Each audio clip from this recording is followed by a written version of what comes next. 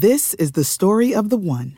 As head of maintenance at a concert hall, he knows the show must always go on. That's why he works behind the scenes, ensuring every light is working, the HVAC is humming, and his facility shines. With Grainger's supplies and solutions for every challenge he faces, plus 24/7 customer support, his venue never misses a beat. Call quickgrainger.com or just stop by. Grainger, for the ones who get it done. When you need mealtime inspiration, it's worth shopping Kroger, where you'll find over 30,000 mouth-watering choices that excite your inner foodie. And no matter what tasty choice you make, you'll enjoy our everyday low prices, plus extra ways to save, like digital coupons worth over $600 each week. You can also save up to $1 off per gallon at the pump with fuel points. More savings and more inspiring flavors make shopping Kroger worth it every time. Kroger, fresh for everyone. Fuel restrictions apply.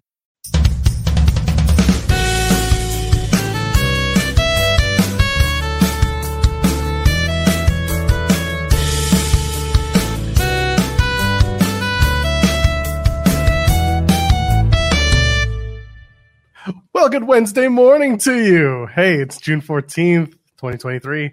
I'm at Joel Pearl, and it's time to get in the weeds. This is going to be a really, really fun episode. Of course, with me, as has been for the last little while, SP3 is here. Hello, SP3. How are you doing, buddy? I am doing well. It's a beautiful day in the weeds with everyone here on Fightful Overbooked, and as me and Joel talked about before we went live, you're about to get the blackest episode of In the Weeds ever. We doing it for the culture. This is the cookout edition of In the Weeds. We put up the blankets. We got the barbecue out. We're flipping plates. We're making hamburgers, making some barbecue chicken, and everybody's gonna be at the cookout. Joel gets a big old plate. You get a big old plate with some extra barbecue sauce, because this is gonna be a great episode. I am so excited for this one. SP3 did book the guests for today's show, so shout out SP3. Let's get right to it. 10:30 a.m. We're going to have Stephanie Hypes and Miss Chrissy Love from True Heel Heats, serving faces and heels. They're going to join us 10:30 a.m. Eastern to talk about all the changes going on in the women's wrestling world, whether that's WWE. We'll talk a little bit outside if they want to. Whatever we're coming to do, they're going to come and join us 10:30 a.m. Eastern, talking about new titles, new women in the fold. There's a lot going on in the world of women's wrestling. And while you and I can talk about it, SP3, I think it's probably good to have some proper representation on the matter. Agree? 100% agree. I go to Miss Chrissy Love and Stephanie Hypes for anything I'm feeling about women's wrestling to get their perspective. And sometimes they agree with me, sometimes they disagree with me. So we're going to have a bunch of fun talking to them. I'm looking forward to that. So they're going to join us in about a half an hour's time if you're watching us live. And this was just a last-minute edition. Very excited for this. We tried to get him on earlier this week, but schedules kind of got wonky. But we're happy to announce that Darius Carter is going to join us at 11:30 a.m. Eastern. Great dude. Wonderful wrestler. My goodness. Looking forward to having a chat with him. SP3, Darius Carter, come on. What happened? How did we do it? Darius Carter is a hard man to get on anywhere. I've said it before. I'll say it again. One of the best heels in the business today. You might, if you haven't known about him before today, I can't wait for him to be on the show, because you will see why he is one of the more knowledgeable wrestlers in the game today. Just how much history he knows. I saw him just put a tweet out to Kate, giving her suggestions of Billy Robinson matches as one of his inspirations. So can't wait to talk about who's the wrestlers that inspire him. He's got big matches with Janai Kai this weekend coming up on Saturday in Brooklyn, New York, over here on the East Coast. So got a lot to discuss with Darius. Plus, one of the WWE Hall of Famers has been shouting him out on social media. So we're going to talk about that as well. Yeah, looking forward to that conversation. There's a lot on there. I mean, I want to talk to him about that Billy Robinson and Jumbo Tsuruta match that he loves so much. Yes. So there's going to be some good stuff. I'm just looking forward to it. This is a guy who has been on everyone's radar without being on anyone's radar. I think it's a very interesting case for Darius, and I want to get his thoughts. I want to get him. I want to let him cook, as they say. Let's go. Indeed. One of the best, like I said, one of my favorite wrestlers in the world today. Number 149, Mr. 149 on the PWI 500. So we'll look forward to that at 11:30 a.m. Eastern. He'll be joining us. We have so much to talk about. We will get in the weeds with everybody. Now, if you want to get in on the weeds with us and you got a few ducats to share, you can go ahead and join us with a super chat. Any amount, get your question or statement read on the air. And also, let's face it, it allows you to allow us to pay the contributors here on Fightful Overbooked that are not named Joel, Jeremy, or Kate. And that's usually a pretty good deal if you ask me. So go ahead, donate a super chat. Very much helpful. I'm very much appreciative of that. And if you are wanting to go a little bit further, go ahead and drop a thumbs up here and subscribe to the channel, because that is the free way. And everyone loves free, right? Free 99, get you in the door, get you keeping them staying, going, all the stuff that gets you excited about wrestling. SP3, we got to talk about Seth Rollins. Is Seth Rollins ruining his World Heavyweight Championship already? Not him specifically, but is his booking ruining his World Heavyweight Championship? We know that there is an open challenge on Monday. He defended the title a couple weeks ago. He's going to defend it again at Money in the Bank. He's defending the title next Tuesday on NXT against Braun Breaker. There's a lot of World Heavyweight Championship defenses coming up for one Seth freaking Rollins. Is this a good thing? Is this helpful for the title? Is this detrimental to a new title? What do you think? What are we doing? It's a very interesting scenario, because I know there's going to be a section of the audience watching that feels that him making all of these defenses is building up the credibility and the prestige of this championship. There's also going to be another side of the argument that says it's just going along with what Triple H said in his opening promo, which I have pointed out here before that there was a lot of stuff that contradict each other. Yes, Triple H said the title would be defended anywhere, anytime around the world. He also said this would be the title for the brand that Roman Reigns is not on. So by having him go to another brand, are you diluting all of this, the title? And the fact of the matter is, my biggest issue with the World Heavyweight Championship right now is that it doesn't feel like anyone is fighting to get this championship. It doesn't feel like we are building a credible challenger for Seth Rollins for this championship. Open challenges are great at establishing kind of a workhorse title or a mid-card title. You've seen that in 2015 with John Cena, and John Cena through his open challenge kind of reformed how people viewed his career. You saw this in Seth Rollins in 2018, where he really made the Intercontinental Championship feel like the number one title on Monday Night Raw at a time when Brock Lesnar wasn't on the show that often. But I don't know if this is the same type of situation, because you're trying to build this title to be the equal of Roman Reigns, the equal of the undisputed WWE Universal Championship, when it's really the third world title at the time. Now we just have two world championships. So that's one thing, one problem that they have kind of solved, quote unquote. But you need people to kind of fight and want this championship. It feels very arbitrary that Seth Rollins puts out an open challenge. You accept the open challenge. It doesn't matter what happened the week prior. It doesn't matter if you lost the week prior. You can get a shot at the title. Braun Breaker challenges Seth Rollins. Seth Rollins accepts. This is Braun Breaker, who's coming off of a huge loss to Carmelo Hayes at Battleground and hasn't won since losing to Carmelo Hayes at Battleground. And he's getting a shot at the championship. Finn Balor just calls out his history with Seth Rollins. It did not matter that he just lost to Seth Rollins in the tournament to determine the World Heavyweight Champion. And the fact of the matter is, I think that is great and it's smart on WWE's part to put Seth Rollins on NXT as an attraction. And I'm sure that next week's NXT is going to be the highest rated, or one of the highest rated of the whole entire year. But you're really riding a slippery slope here of what's stopping someone from SmackDown to say, Roman hasn't been here for 2 weeks, I'm challenging Seth Rollins. There is no thing stopping that now. Like, you have opened up Pandora's box, in my opinion, with this. So the part where you said, we're giving you this title because Roman Reigns isn't going to defend it elsewhere. I love the idea that it's just like, well, he ain't gonna be anywhere but Friday, so you can defend it. Like, go to Impact, go to Thursday nights, go defend the title there. It's true though. It is a little annoying to watch this whole thing kind of materialize because you're trying to set up the title with open challenges, which again, like you said, it doesn't do anything other than make you wonder how do they figure out who's getting the open challenge? You know, are you going to show me this is an old Wade Keller trope where it's like, are you going to show me the backstage where everyone's running towards Gorilla and trying to like beat each other?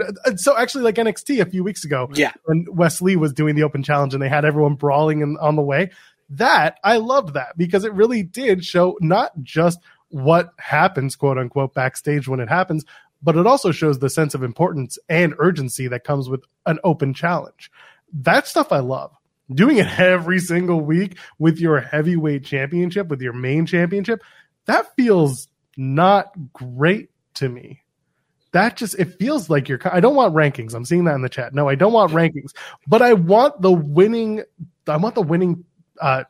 challengers to make sense. I want to be able to look at the stories that are being told and the matches that are being had and be like, oh yeah, absolutely. This guy's racking up wins. This guy deserves a championship match. I don't need eliminator matches. I don't need rankings. Typically rankings are just like, they're just there. But what I want to see are more people getting opportunities based on the victories that they're racking up. Like you said, Balor lost in the first round or second round? Semifinals. It was the semifinals. Yeah, so he lost the semifinals of that tournament. That doesn't mean he's completely disqualified from ever challenging again. Rather, he should probably rack up a couple of singles wins that make sense in building your way to that championship match. I wanted to say opportunity, but that's way too WWE. Way too WWE speak. I'm used to that too, but anyway. Yeah, you got to build up challengers is really what it comes down to. And they're not doing that. Once in a while, an open challenge is great. I would say once a month, if you do an open challenge, that's cool. But and by the way, I'm also not advocating for Seth not wrestling on the show. I think Seth should absolutely wrestle. If not weekly, then at least every other week to set something up. Does not have to be a championship match every time. It could be a non-title match. It could be a tag match or a 6-man tag match. Like, as long as your champion is active on the program, that's good. Doing it for a title every single week kind of devalues the prestige and also kind of demeans the importance of having that title available to be used as more than just a prop. You know, you should really want to challenge for the title, but you shouldn't automatically get it because you ask for it. That's kind of a dumb WWE babyface trope that happens from time to time where they just like, oh, you want it? Okay, sure, you got it. You know, babyface. And they were having Seth Rollins play the right balance of he's still the same visionary character that he was as a heel, but he's doing the babyface thing of, okay, you want to challenge, you get it. You get one, you get it. He's Oprah giving out cars. Like, he's just like, you want a championship match? Sure. You want a championship match? There you go. But it's really feeling like you have like the NBA playoffs where these teams win games to get to the playoffs, and then they battle it out between each other. And this is more like a street ball game where you have a team that got to the court first, then another team comes and they play, and then another person outside the court is saying, I got next. It's like, yes, you're probably playing the same amount of intensity in the games that you're playing, whether it's NBA playoffs, and it's a higher level with the NBA playoffs than just a street ball game, but you're probably working as much and as hard to stay on the court, but it feels like two different levels. There's levels to this, where the undisputed WWE Universal Championship and the World Heavyweight Championship, and the way they're going about it, it's not making it feel like this is the title that is going to be on the level of Roman Reigns' title in 6 months to a year from now. It just doesn't feel like it yet, and I don't think they're going about it the right way. Someone in the chat asking, is the world title no longer a Raw-only world title because it can be put on the line and on a brand? This is the first time they're going outside the brand with it, with the NXT match next week. Honestly, I still think it's a Raw title. It's a Raw exclusive title. Whether or not they face Raw superstars is another question. Or it could also be foreshadowing that when he comes up, Braun Breaker is going to be on Raw, which I don't hate. I just doesn't make sense. It doesn't make enough sense for me to continue wanting to see this happen. You know what? If they canceled the open challenge on Monday and had Seth versus Braun on Tuesday, like, I would probably not be as annoyed by the way that this is playing out, because at least I get fighting champion. I get that that's the trope, but it's not useful when it's like, you're not Ric Flair. It's not 1970, whatever. Like, these are televised events every single time. It's not like, jet flying and all that stuff and style and profile. You're on TV, and there is such a thing as oversaturation of both the title and the performer. So it feels really strange to be doing this over and over again. With that said, they're going to pop a rating next Tuesday. It's going to be Seth Rollins versus Braun Breaker. I'm sure the match will be fine. Seth is going to lead Braun through a pretty good match that'll make Braun look good and hopefully get him a little bit closer to that main roster development and main roster push that Braun Breaker is getting closer to deserving. I think this heel run of his, first of all, the beard is just much better. I'm glad he grew a full beard. He looked like a Dominican pastor when he came out last night in the suit with the chain around his neck with that the beard. Tan. Oh, that tan. The Hogan double tan, brother. Someone got in his ear in Florida and said, "You really want to be a heel?" I know exactly who it was too. Anyway, he's not important. So the this heel Braun Breaker, it's working better for me. It's gotten a lot better. I don't really care for I hate the fans because they never really loved me. I think that's kind of obnoxious because they clearly did love him. Yeah. They clearly did. I don't like that when it's very false. It feels very empty when you say it in that way. If you just said they turned on me, that would be more accurate. Instead of they never loved me. And I think I've heard him sometimes kind of refer to that they turned on him because he was on top for too long, but it needs to be kind of the established canon of his new character instead of them flip-flopping from week to week. And it's funny because I'm thinking like the people who had a problem with him are the same 200 people that are in that room in Florida every single Tuesday night. And then there are people on the internet who, this is funny. There's a team that talks NXT every Tuesday night after the show, one of the post shows that I'll listen to once in a while. And they're like, when he was champion, I had to go back and remember who the NXT champion was. So there are certainly pockets of people who were like, Braun Breaker is whatever. And I get that. But yeah, it's going to be a good match. I'm looking forward to Braun and Seth. I have no idea who the open challenge participant is. I have my theories. They're going to be in Cleveland. Logan Paul's coming back. It ain't Logan Paul. No. But there's another guy from Cleveland that they were showing vignettes for a couple weeks ago. And I think you and I are on the same page here. Who do you think it is, SP3?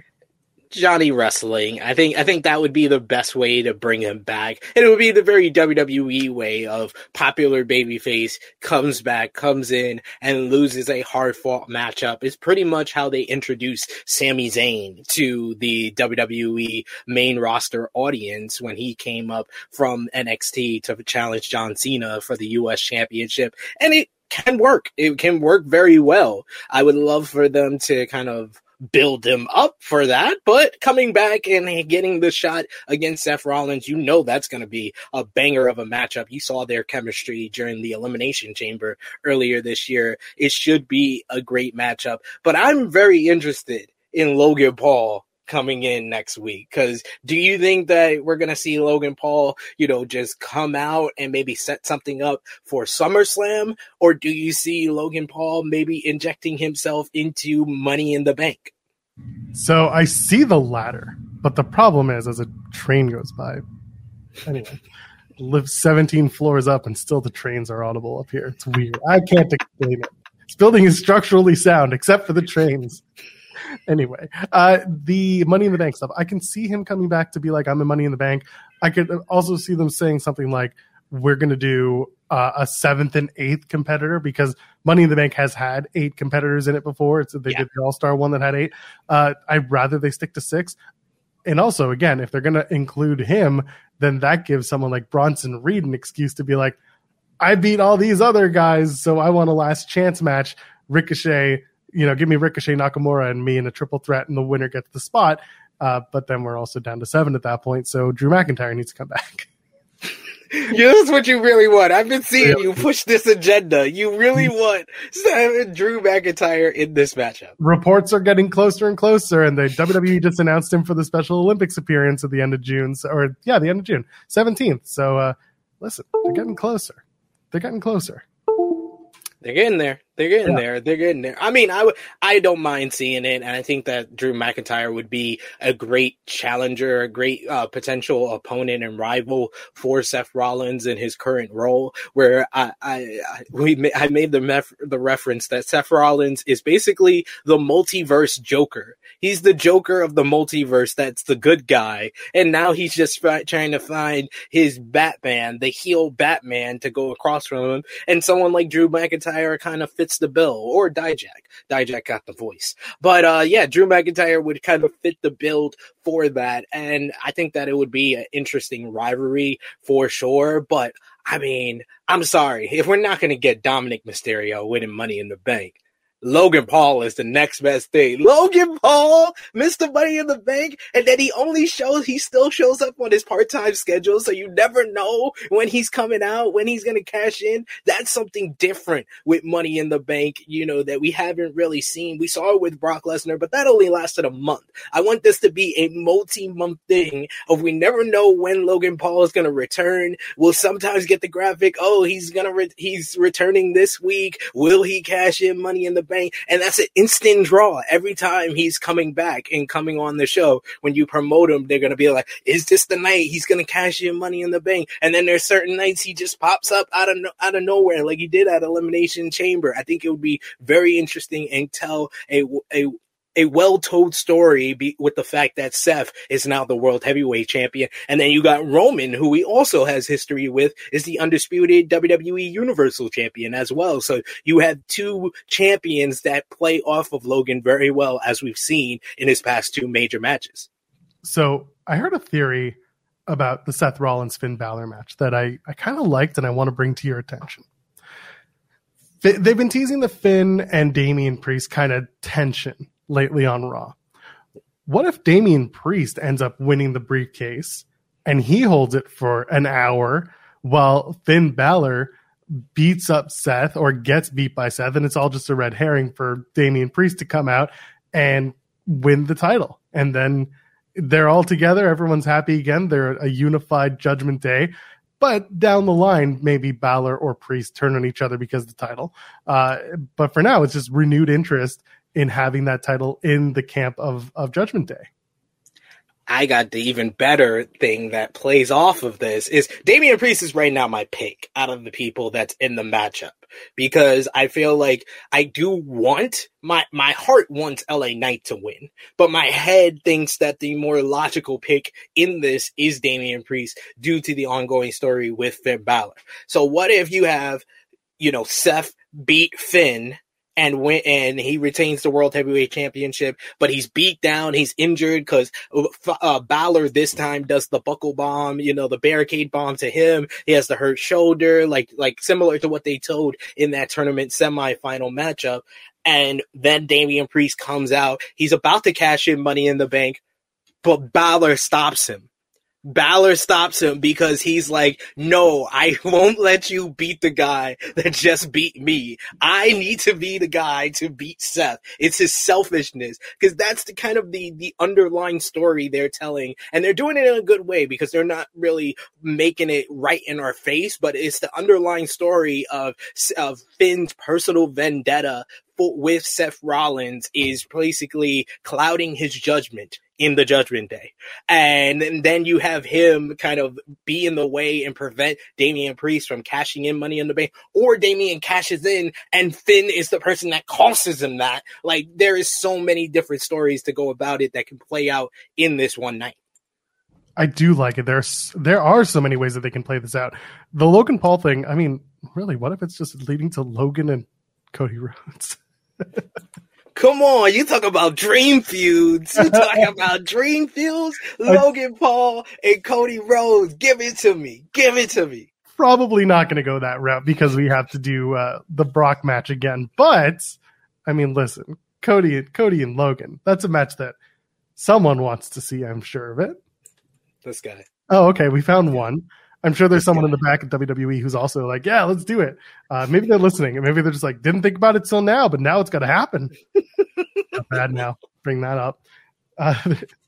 Anyway, a few minutes from now, we're going to have Stephanie Hypes and Chrissy Love from from Serving Faces and Heels on True Heel Heat. They're going to join us. They're going to talk about everything in women's wrestling, including the new titles, women's Money in the Bank. We're going to talk about that as we start to wrap our men's Money in the Bank conversation and Logan Paul conversation. Seriously, who's Logan Paul going to go after? Is he going to go after Johnny Gargano? Ooh, an all Cleveland matchup. That would be interesting, but I feel like Logan Paul has kind of set the bar very high for himself as far as who he faces, unless we see maybe a reunion of Logan Paul and The Miz and they go for Kevin Owens and Sami Zayn. So I had that in my head, and if it's not Sammy and Kevin, then it could be Logan and The Miz going up against a returning Tommaso Ciampa and Johnny Gargano. The Ciampa return is another thing that's on the horizon, and we could see that as early as Monday as well, because he was at Raw a couple of weeks ago when they were in New York, in upstate New York. So there is a possibility that we see that return happen as well. But in terms of the open challenge that Seth is laying down, I don't see why it wouldn't be Johnny Gargano. That's a big return. That's a big opportunity for them. Logan Paul just feels like a big red herring for this particular thing. But now it also feels like they'll kind of be intertwined, Seth and Logan, kind of moving forward. You have him come out. I'm sure he'll cut a promo. I'm sure he'll call somebody out.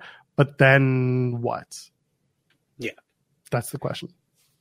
Yeah, it's very interesting him coming back, with just a few weeks before Money in the Bank. And, we heard rumors as far back as when he first left after WrestleMania that probably the next time we would see him is Money in the Bank. And I know that started a bunch of people on social media saying they wanted to see Logan Paul win the Money in the Bank ladder match. And yes, to Ryan in the chat and everybody else, yes, I like to see the world burn. I'm an agent of chaos, ladies and gentlemen. I love chaos in wrestling, and I love things that I know is going to piss off a lot of different people. That's why my Twitter account, that's why the YouTube channel I'm on is called True Heel Heat. I love me a true heel, and Logan Paul is that. And I'm just saying, it's something different. I want something different from this year's Money in the Bank, or tell a proper story after the last couple of years of Money in the Bank where they have really diluted the whole point of the briefcase, which is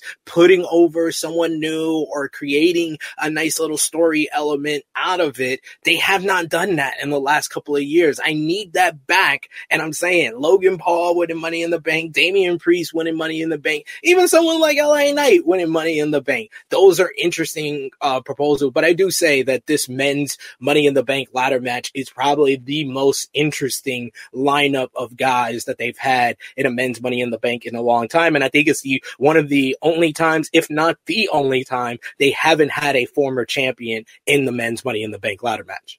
So clearly it's Logan Paul versus Gunther for the Intercontinental Championship.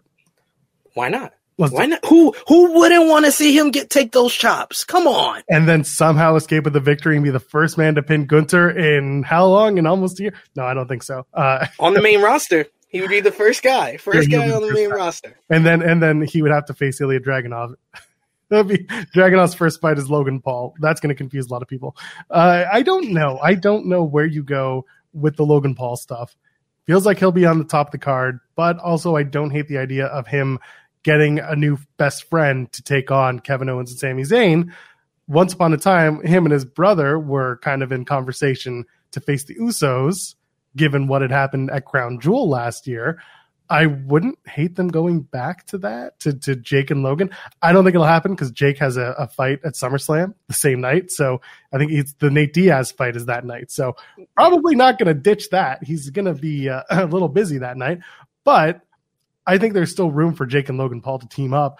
I don't think Jake takes to it as much or as well as Logan Paul does. So we'll see. There's the Money in the Bank option works. I think a lot of people would be frustrated, but some would understand why they're doing it for the reasons you laid out, in that he comes and goes as he pleases, and it does add a layer of will he, won't he? People are saying KSI. KSI doesn't seem to want to do WWE stuff. He didn't enjoy it as much as everyone else. Plus, I think he broke himself in half on that table spot.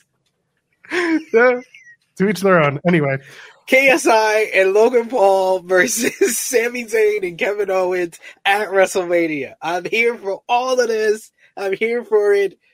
But it would make sense for Logan Paul to go back after Sami Zayn and Kevin Owens, because that was the rivalry that introduced him to the WWE universe back at WWE WrestleMania 37. So makes a lot of sense. That was Kevin Owens was the person who stunned him at that show. So you got a lot of history that you could play off there. Yeah, and I love it. So with that in mind, let's shift our focus over to the women. As promised, it's 10:30. It's 10:31 if you're a stickler like I am. Joining us from True Heel Heat, serving faces and heels, we got the one and onlys, Stephanie Hypes here, and Miss Chrissy Lover here. Hey, how are you guys doing? Hi, what's up, y'all? Hey, good morning. Good to see morning. y'all. How are you? We're doing great. How are you doing? I'm okay. Just here, working. I miss Chrissy. Thank you. Oh, this is a work attire, gotta. Looking fancy. Look at the hair. Oh my God. Got her How hair are you all doing? Fantastic. It's good to have y'all. This is a good Thanks excuse. for having us. Thanks for having us. Yes. SP3, so excited. He did the legwork. I just kind of showed up and now got you here. So this is good. I guess, listen, let's just get it right off the bat. Who is winning the women's Money in the Bank match? I'll start with you, Stephanie. Well, I have a theory myself. So obviously we just saw a promo with Charlotte Flair saying she doesn't wait in lines for title matches, and she was given a title match. And there's clearly a very frustrated Bianca Belair. And somehow I feel like Bianca may end up the last woman in that Money in the Bank match. Ooh. That's actually a good call. And if she is in that Money in the Bank match, I'm calling Bianca Belair. If she is not, I call Becky. Okay, I'm listening. Chrissy, let's hear. Who is our picks again? We have Zoe. We have Zelina. Zelina's not winning. We have Bailey, Io Sky. Okay, see, I had my. Wow. Come on, Stephanie. Let's be honest, friend. Let's stop the bullshit. Oh, Zelina's had a good little push, though. She's had a good little push. Right. But let's just keep it. Let's just say spades are spades, friend. She's going to be great to be tossed around, and she's a great wrestler. I just don't think that is her time right now. Let's just be honest with ourselves. We have to be like children. It's just stop. So, love her to pieces. I think she's awesome. She had a great shine at Backlash. However, this is okay. Can you see her running around with the Money in the Bank briefcase? Go. She would be great. She has character work. Actually, I think she'd be great with the Money in the Bank briefcase. But to your point, it is not her time right now. Thank you. That's all I needed to know. I digress. It's fine. Now, friend. I really think that Bailey or Io could be really, really good at this. If Bianca or Becky, I don't see Becky winning Money in the Bank. I honestly can tell you, and I love Becky. I'm a Becky stan, but I don't see her winning this. I feel like the thing with Trish and Zoe is going to be a little bit far longer than this whole Money. And I think they're going to make her lose. I feel like Trish is going to be some type of factor to not let her win. So I'm putting my money on either Bailey or Io. I'm going to probably go Io. This is the story of the one. As a maintenance engineer, he hears things differently. To the untrained ear, everything on his shop floor might sound fine, but he can hear gears grinding or a belt slipping. So he steps in to fix the problem at hand before it gets out of hand. And he knows Grainger's got the right product he needs to get the job done, which is music to his ears. Call, click Grainger.com, or just stop by. Grainger, for the ones who get it done. When you need mealtime inspiration, it's worth shopping Kroger, where you'll find over 30,000 mouth-watering choices that excite your inner foodie. And no matter what tasty choice you make, you'll enjoy our everyday low prices, plus extra ways to save, like digital coupons worth over $600 each week. You can also save up to $1 off per gallon at the pump with fuel points. More savings and more inspiring flavors make shopping Kroger worth it every time. Kroger, fresh for everyone. Fuel restrictions apply. Do you have a thought as to who would be that last competitor in the match? I wouldn't be mad at Bianca being there because you need another strong woman to be an anchor for the other women to make them, look. Yeah.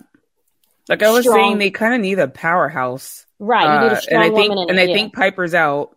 Raquel's a possibility. You need a big girl. We probably need a tall, big girl. You need a big girl. And I think Piper's out right now. So it would be Raquel. Bianca is not a big girl per se, but she is a strong girl, and I think she would fit that mold really well. Yeah, so. I think Bianca would be the best pick, to be honest. I don't think Raquel needs to be here right now. There's a reason doing the Charlotte Flair Asuka match before Money in the Bank. I'm assuming because everyone's like, why isn't it on Money in the Bank? Which is a great question. So there has to be a reason. It really should be. There has to be some reason. There's two reasons. One is that because they're having the show in the UK on the Friday, they need to push the extra tickets, and that's a big money match to have the crowd come the night before as well. True. Yeah. Okay. And I also think that they already had their matches already planned that they're going to add because we still don't know what's happening with the Bloodline. Right. Hopefully they make that matchup this Friday on SmackDown. They seem to be building Gunther and Matt Riddle for the Intercontinental Championship on Monday Night Raw. And we don't know when this title match for Zayn and Owens is going to happen after this Friday when the number one contender is decided in the gauntlet. Can we cuss on this show? I'm not going to. I'm trying to be respectful to Joel. I'm just trying to make sure. You're fine. You're fine. We're 35. What the fuck are we doing with Rhea, the other women's champion, who has the better belt at this point in time and present? Much better belt at this point. But what the fuck are we doing with her? Yeah. Besides her being wrapped around Dominic's ass, what are we doing? I mean, I'm fine with her being wrapped around his ass. I just feel like that she needs to be wrapped around someone else's ass to, so she can be dominant and beat them. Correct. Do you believe, either of you, or really all three of us sitting in this, or four of us, do you believe that there is a strength in Rhea's championship, her championship reign in her just being the way she is now, where no one wants to step to her and everyone just... Yeah, I like this though. I'm here for her being dominant and no one wants to step up to her. I mean, let's just kind of be honest. Like, who credibly can step up to her that's on Raw right now? Yeah, that isn't realistic. Natty with brown hair. I'm okay. I actually appreciate. Sorry, don't mention it. Oh my god! I appreciate that Rhea is actually able to. I appreciate that Rhea can actually interact with the men and hold her ground. I actually love that. I just also would like to see her interacting in the women's division. And I'm sorry, but if Zelina can step up to her, Natalya can step up to her, and whoever steps up may lose. But if you're in the women's division and you are a superstar, then I feel like you just need to be like, I'm going to try. Why do you see what I'm saying? Them being scared just doesn't make sense to me. I can see people being hesitant, but every single woman in that locker room should be like, I want a chance at this. I got to try. You know what I mean? Something, but they don't even have her talking to the women in the locker room. They don't have her interacting with any women in the locker room. And I'm like, you're the women's division leader and you're not even dealing with the women's division at all. I would rather see Rhea dealing with the women's division and have her in the storyline with Dominic and Finn and whoever else. She has the talent to do both, and Raw's hours long. I feel like they can find some time for her to do both. I'm just saying. You feel like they're not letting her shine, basically, as she should. Women's champion. Let her have her do a fucking open challenge for all I care. Whatever it might be. Do you know what I mean? You do have a great point, because I did the math. Do you know that Rhea Ripley has been in singles matches for a total of 11 minutes since WrestleMania? A total of 11 minutes. through a matchup on Raw. I think she faced Dana Brooke, the 69 seconds with Natalya, and the 7 minutes she went with at Backlash against Zelina. So literally out of that 11 minutes, a good 2/3 of it is Zelina Vega's matchup at Backlash. And really, she hasn't been in a feud because the Zelina Vega Rhea Ripley feud was more of a offshoot of LWO versus Judgment Day. The Natalya feud was literally non-existent besides Natalya walking filming a promo on her phone and posting it on Twitter. And walking very slowly to the ring to save Dana Brooke. So there hasn't even been. She pulled a Rhea Ripley. Yeah. She pulled a Rhea Ripley though. Remember Rhea came out to save Bianca and took her sweet ass time. Did the whole entrance, stomp and everything, and they were like, "Come on, girl!" And she's like, "Oh, yeah, let me get up there." And the ref's like, "Come on, we're running out of time. Come on." No, but my thing is, they want reinteract with the men, and because some people have said, "Oh, maybe they're building to her versus one of the men," and I'm like, if you want her to do that, you should have had her go after the Intercontinental title. Like China did, or the U.S. title, whatever it might be. She should have went after that, and left the women's title to somebody else then. Because I'm fine with all that. I'm not saying I don't want her to do that, but if she's going to hold the women's division title, she needs to be interacting at some point with the women's division. And that's what's really interesting to me. And I've had this conversation since before the Royal Rumble when people were sitting and saying, Rhea's got to win it, Rhea's got to win it, and I said, why? She's nowhere to be found in the women's division. She is dominating the men's, side of things. Let her do, like Stephanie just said, let her do the China thing. Let her go off and challenge men. But of course, WWE and intergender wrestling is a whole other conversation that we're not. Yep, they don't want to do it. I don't know. It's weird because they keep easing it. Like they had Jax do some. They have Rhea every now and then punch somebody. I'm sorry, but the one money match I want to see is Solo Sikoa versus Rhea Ripley. I just want to see it go down. Yeah. I do. Every time they do that face off, I'm like, come on, pop her, Solo. Do something. I just want them to scrap. And people are like, men can't hit the women. I'm like, look. They practice all the time in the performance center. Yeah. Correct. They do this. They take bumps from the guys all the time. So you train us, but you don't want me to entertain with them. I'm confused. There's only one guy that they allowed to touch the women on screen, and he's currently out with a backiotomy. So you won't be seeing Randy Orton anytime soon versus Rhea Ripley. That's the only guy. He's the only guy who's ever been allowed to interact with women physically, and I never understood it. And that little dude. Who was that little dude that was a Carmella? Reggie. No. Reggie. Oh, yeah, for Reggie. I was talking about the other guy. Oh, no, the white guy. Ellsworth, yeah. Ellsworth. Thank you. I'm like, I forgot his name. Sorry. No offense by the white guy. Right, we can't call him Reggie no more. That's his slave name. His name is Scripps now. Sorry. His real name is Scripps. He said his people call him that. I figured that since Dana Brooke is back on NXT, they would kind of reinvent, he needs something, and maybe that would spark. I know we're going way off track. But maybe that would attract people to watch more of NXT. Maybe if no, okay, fine. No. Dana Brooke ain't the person to attract people. I'm sorry. I think Dana Brooke is very talented. I just don't think that they have highlighted the things that she is talented at. I don't think they have anything for her. That's the problem. They don't know what to do with her. Did y'all see that promo that she cut on NXT? She proved that she is perfect for NXT by cutting that promo. So correct. With that. I'm looking at the Raw women's division right now. And to be honest, they are plagued with injury, with people who are out for various reasons, whether it's pregnancy or they're in tag teams. There really is Liv Morgan and Rhea Ripley could have been the match for Money in the Bank. And that could have honestly been the plan, and it got sidelined because she's injured. The other problem with this, and I do recognize that, I know we're sitting here saying she needs to interact with the women's division. I know the other problem in that is that they haven't built everybody to a point where it could be a realistic challenge. Mm-hmm. Yeah, I was and I do understand that, and that is part of the issue. But the way you book things and the promos and whatever, you can make it even with Zelina at Backlash.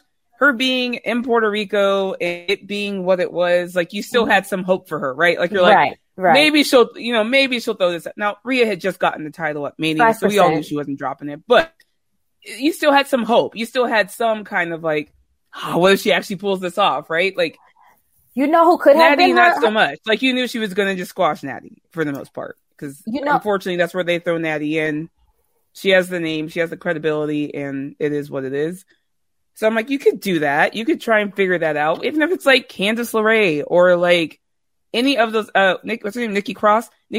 Like any of like build something so it seems like, weren't her and Nikki Cross like tag team partners at one point? Yep. They were champions. They were the champions, right? Like I was like, you can make something out of that if you really wanted to. Like, and they're just not doing it.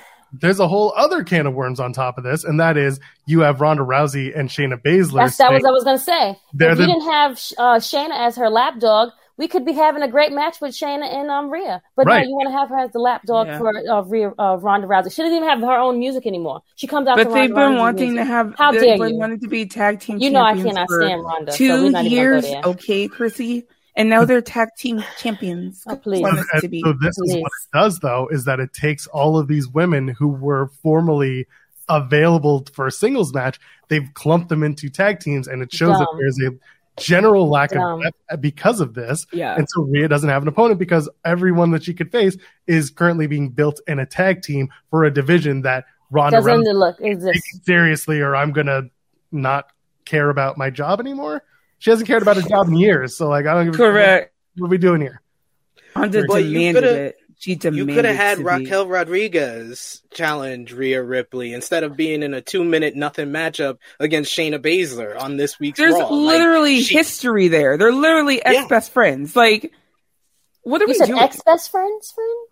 Well, I mean, they're friends in real life, but they are ex-best friends. Like, what are we doing? What are we doing? Go to that. They could still have Raquel step up to Rhea and be like, "You need someone for next week? I'm your guy." True. You know?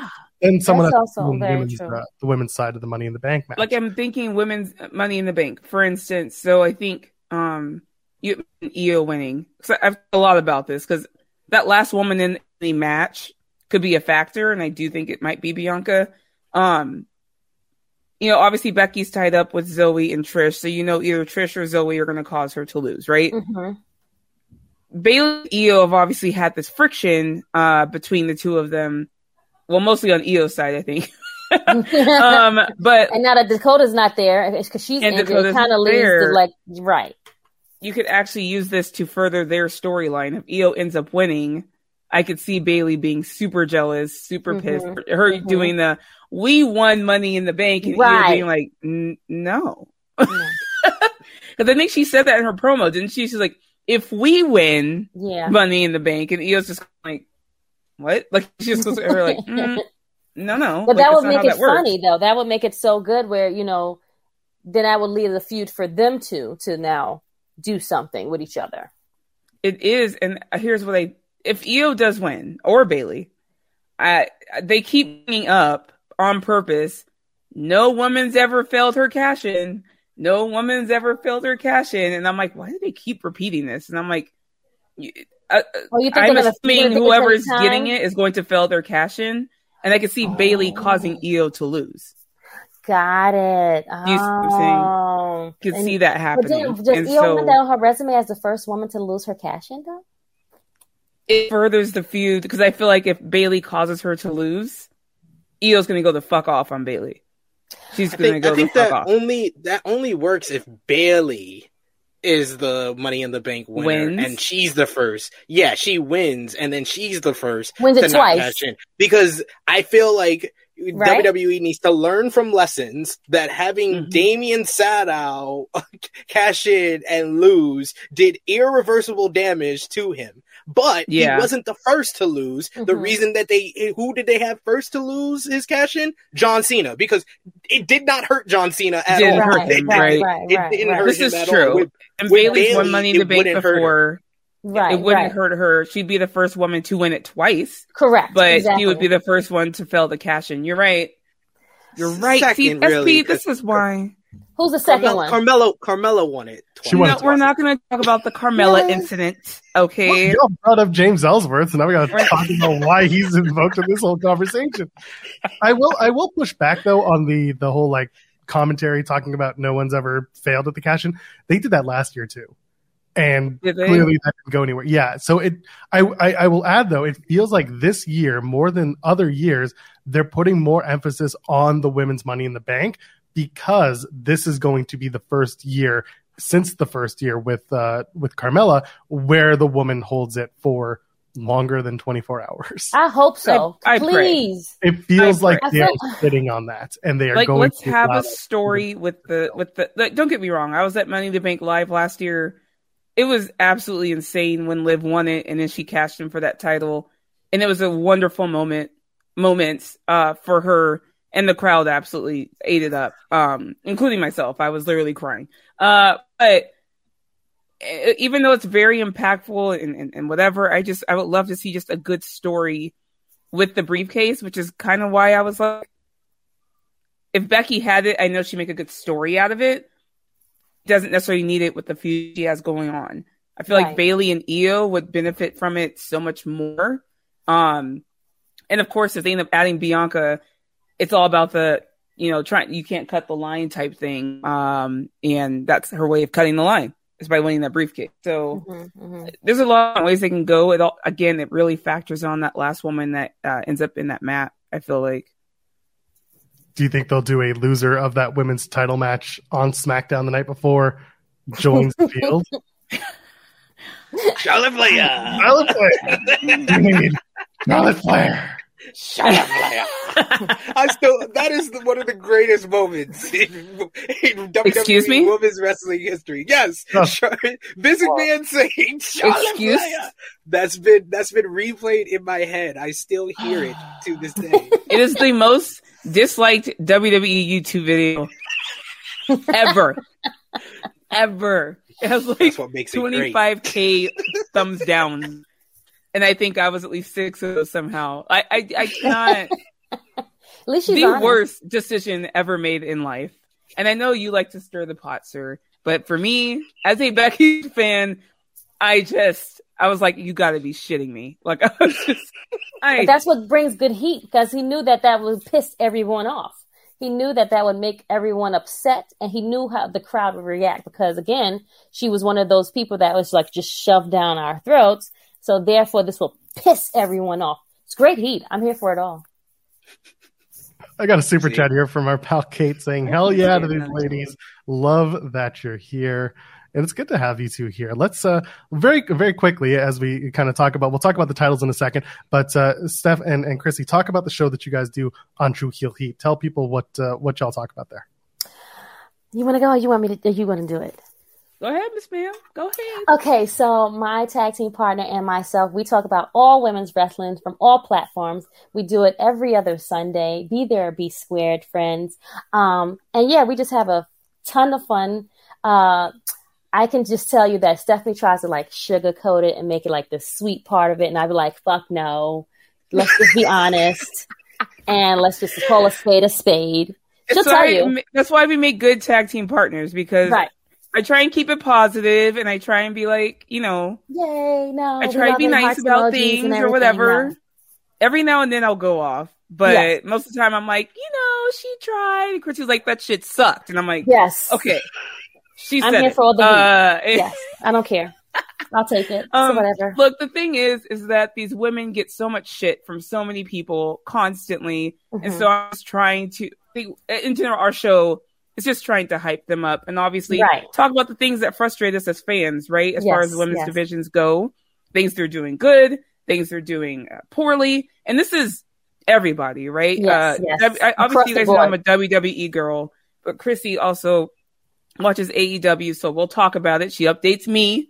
I do watch AEW for the women, so sometimes I know what's going on, sometimes I don't. We have also added in Impact. I started watching that about 4 or 5 months ago.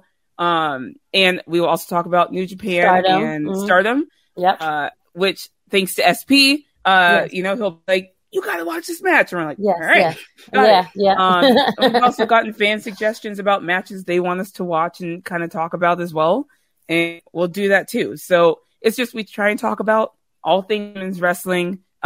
We are moms, so with full-time jobs. So we don't always watch everything, but we will watch highlights or we will go back and watch it later. And we talk about it on our show. Mostly it's the Sunday morning. It's a good time. It's chill, relaxed, fun. SP is always in the background there to correct us and or give us facts, which I appreciate. He remembers everything in his brain somehow, and I don't know how. But he does. Yes. But come see us on Serving Hills Sundays every other week. This week it will be pre-recorded because it's Father's Day. Yes. So happy Father's Day to you dads. Yep. I'll be spoiling my husband on Father's Day, so this will be a pre-recorded one this weekend. But yes. Love it. Before we get out of here with y'all, let's talk about those new women's titles. Yes. Who wants to start? We've got Chrissy. So Chrissy has something to say. Just so y'all know, even on our show on Sunday, if you see her rocking like that, you just let her go off because I'm going to let her go. Okay, first of all, I do not like the privilege that the guys are getting than the women. Paul H, Levesque, whatever the hell you want to call your name right now. I don't feel like Adam Pearce was the person to present belts to the women when you, sir, gave the belts to both men and their time to shine. These were your creations. You are now the leader. You should take lead and be the leader. You should have been out there. You're the one that called and said you signed off on these belts. You should have been the one to give them these belts. I don't care if it was scheduling. I know you're there. So don't give me that shit that you was not there. I know you're there. You're in the back somewhere. I feel like it is a disservice to these women that you did not have the cojones to come out and give these ladies their belts like you did the men. You were in Saudi. Someone at Triple H. At Triple H. At him, please. You were cheesing, smiling ear to ear when you gave it to Seth. Then we made this big ass announcement and you were going to give the ugly belt to Roman. Like it's a carbon copy, just change the colors and do all these things. And you gave it to Roman. Now you go and you have Asuka. Asuka was by herself. She came out there looking gorgeous and she got a carbon copy of a color change that my kid probably could have designed better. Then you come out and give Rhea a beautiful belt. I mean, gorgeous. It's white. I mean, stunning. Gorgeous. Perfect. But then you let Adam Pearce give her belt.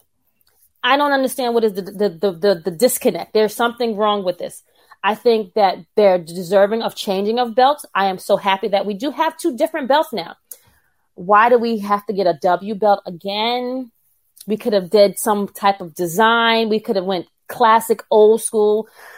The W is just washed away. I feel like it's like a updated Divas belt now. It just looks it's just like just shove this down your throat and be quiet.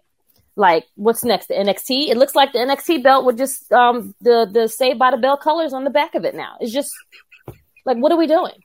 What are we doing?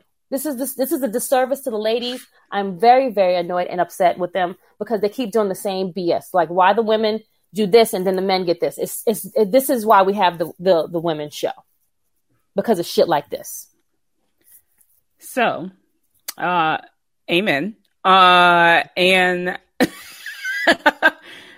so my biggest issue was also why didn't Paul Triple H Levesque present the women with their new titles just like he did the men? To me, that automatically tells me you don't give a shit.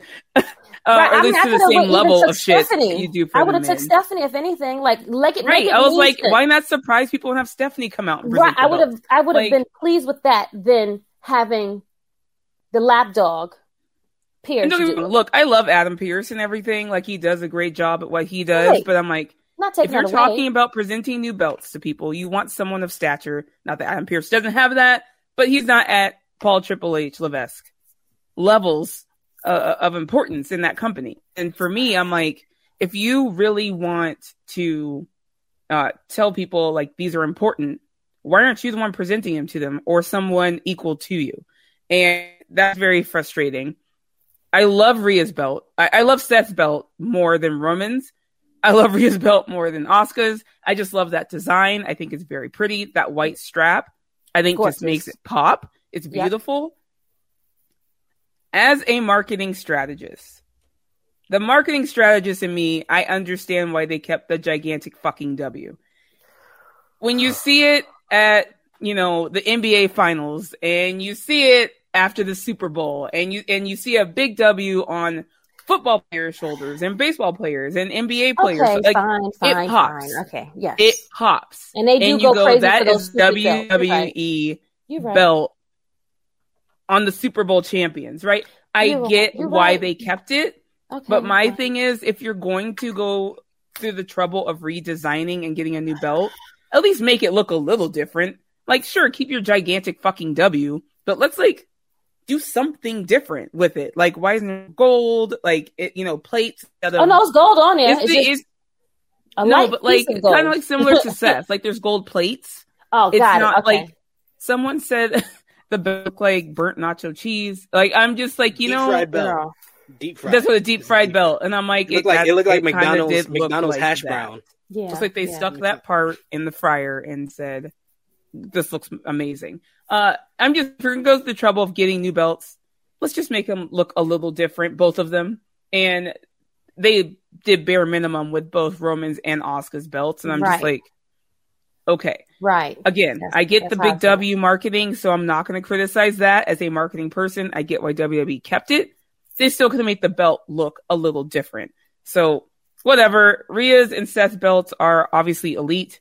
Oh, can't use that word. Are a level above the other two, in my opinion. But I am also very frustrated that Paul did not present belts to the women like he did with the men.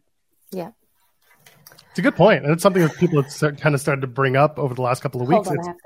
It's a point. It's a true point, too. I mean, I don't know who else could have replaced Paul Levesque in this case.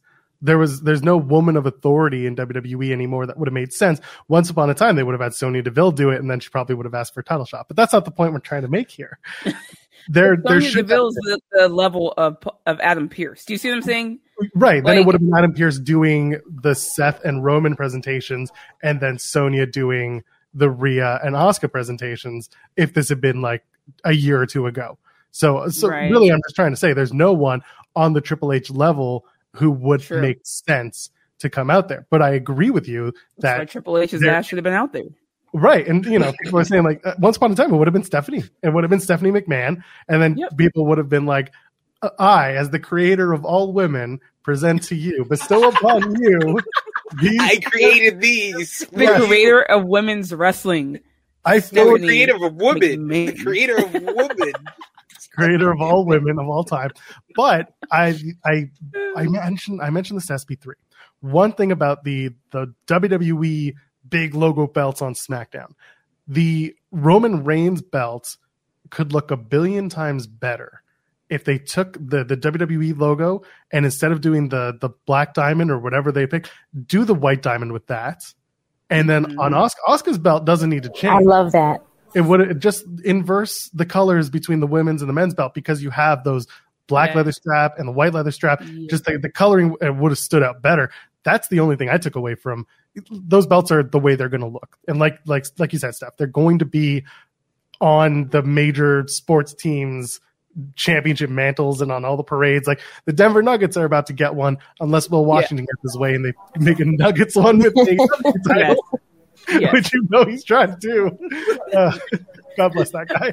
But yeah, that's kind of the way that it goes. Is they take the big WWE title and, like you said, they ship them off to whoever wins the big event, and they say, "Please put this on your next interview, Doc."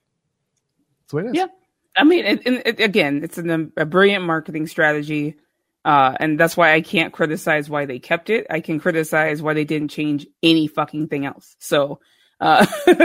Hopefully, it is what it is. I'm just glad because we popped off about this on our show before as well about the branded titles for the women, and it sucks because their titles technically end if they had to switch the belts, and it's like that sucks. Right. The men don't have to go through that. They switch brands, and I'm just glad that's a non-factor at this point. What are the official names? It's WWE Women's Championship and WWE World Heavyweight Women's Championship. Oh, World. Yeah, so World Championship. Yeah, the World belts are on Raw. They're still calling them undisputed on SmackDown, but that's a whole other can of worms because every time that anyone asks, I saw that. It's told, just right, nobody knows. It's like just go with it. It's fine. Just go with it. It's Don't worry fine. about it. Don't ask questions. It's fine. It'll Like, all make sense. why are they calling They're us going- the undisputed champion? I'm like, I don't. Well, but they're not. I think saying they don't even that. know. They say WWE Women's Champion, but the belt itself says undisputed, and I'm like, because they got the same plate from Roman, and they just made it smaller, and they were like, "Man, we gotta take out a whole word." We don't need to take wait the for text. We don't WrestleMania. change the text. It's fine. Just wait for They won't WrestleMania. notice. It all makes sense. Don't worry about it. All right. We gotta keep moving. Stephanie, Chrissy, thank you so much. Please go ahead, plug your socials. We plug the show.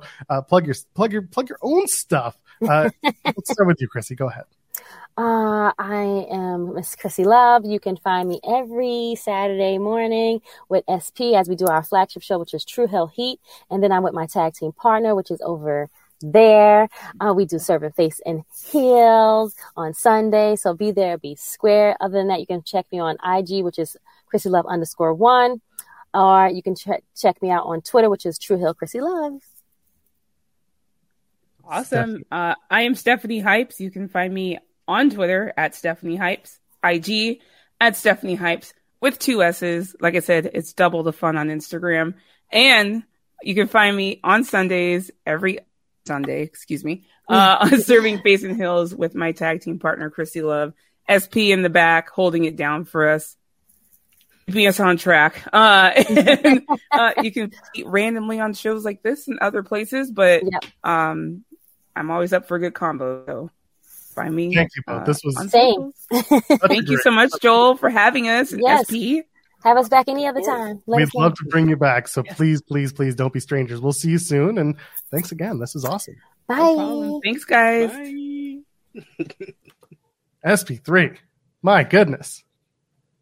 That was good. That was great. I loved it. I love it. They are the best. They are the best. If you don't know, now you know. These two, like I said, I always go to them about women's wrestling. They always keep me laughing and entertained, and they have such a unique perspective when it comes to their opinions on women's wrestling. Sometimes I agree with them. I agreed with a lot of things said on here, and sometimes I don't, but it's always a good time with them. So I'm so glad we were able to have them on today. This was fantastic. This is a great way to start the morning. Listen, people in the chat are already putting them over as they should. Go follow them on socials. You heard where they're available. If not, just rewind like 30 seconds and you'll find it. But yeah, man, that was so much fun. And the best part about all of that is that I could just lay out and shut my mouth for a good solid 15, and they have plenty to talk about. I don't have to worry. They're pros. They're great. I just had to like toss out a question, and I was like, and now what happened? I was entertained. Entertained. And I was quite surprised that it was Stephanie before Chrissy who started cursing. That is a rare thing. Chrissy is usually the one that anytime I bring her anywhere, she's the kid that says like, goes to the auntie and be like, yeah, be this, that. But it was Stephanie this time, which means that Stephanie felt comfortable, and that's what I love to see. It's another reason to go check out True Heel Heat. It's a good channel. We bring them up all the time. Kate's saying we love it when Joel shuts up for a minute. Listen, I get it. Okay, like I spend so much of my week here talking about professional wrestling. The sound of my own voice dominates my own podcast lineup, and it bugs the shit out of me. So more people coming out and out of the woodworks and chatting. I'm all about it. In about 20 minutes time, speaking of people coming and getting me to shut up, Darius Carter is going to be here. We're gonna talk so much. Oh God, you think he's going to talk about Tyrus? Oh, you know I'm going to ask if you don't bring it up. If you don't bring it up, we got to bring it up for ourselves, because I've said for years Darius Carter would just be a person that would draw eyes for NWA. So if they got the cojones, as we heard earlier, if you got the cojones, that's the guy you need on. And I know Kate, she needs to stick around because I saw Darius giving her those Billy Robinson match suggestions. So stick around because we got Darius coming on. Yeah, very excited for that. Before we had Chrissy and Stephanie join us, Valab had sent a super chat saying, this is the most correct lineup. Speaking of the men's Money in the Bank lineup, almost everyone here deserves to be uplifted. Nakamura may be the only true veteran there to fill out the card. I agree with that. And again, we talked about the fact that there are not any former world champions on that card right now on the Money in the Bank side of the men's. So this is a good time. Yeah, I like the lineups for both matches right now. I think that the women needed like the more established former champions like Bayley and Becky in there to get the interest, make it feel like a big matchup. And then with the men's, you just have a whole bunch. You have 6 really good workers with unique characters that are just going to go at it, and it's very much kind of up in the air. I know the betting odds right now have LA Knight as a favorite. They got Damian Priest as a dark horse, but we really don't know for sure who they would have win that matchup. I'm going to win it. I'm going to win that match. There you go. There you go. All we got to do is threaten it and something wild happens. We threatened Joel being at Against All Odds, and Alex Shelley won the Impact World Championship. So We're now threatening that Joel is going on a plane to the UK. He's going to show up at Money in the Bank, and he's going to pull a Brock Lesnar. As soon as LA Knight is near the briefcase, he's coming out. He's going to hit the Joel Pearl music, which is the theme song to In the Weeds. And Tim plays it live. I bring Tim with me wherever I go, and Tim plays it live, one-man band style. He just types it out right there. And I'm just like, yeah. I can see you going down to the ring. I'm doing the natty walk. I'm going to save my friends.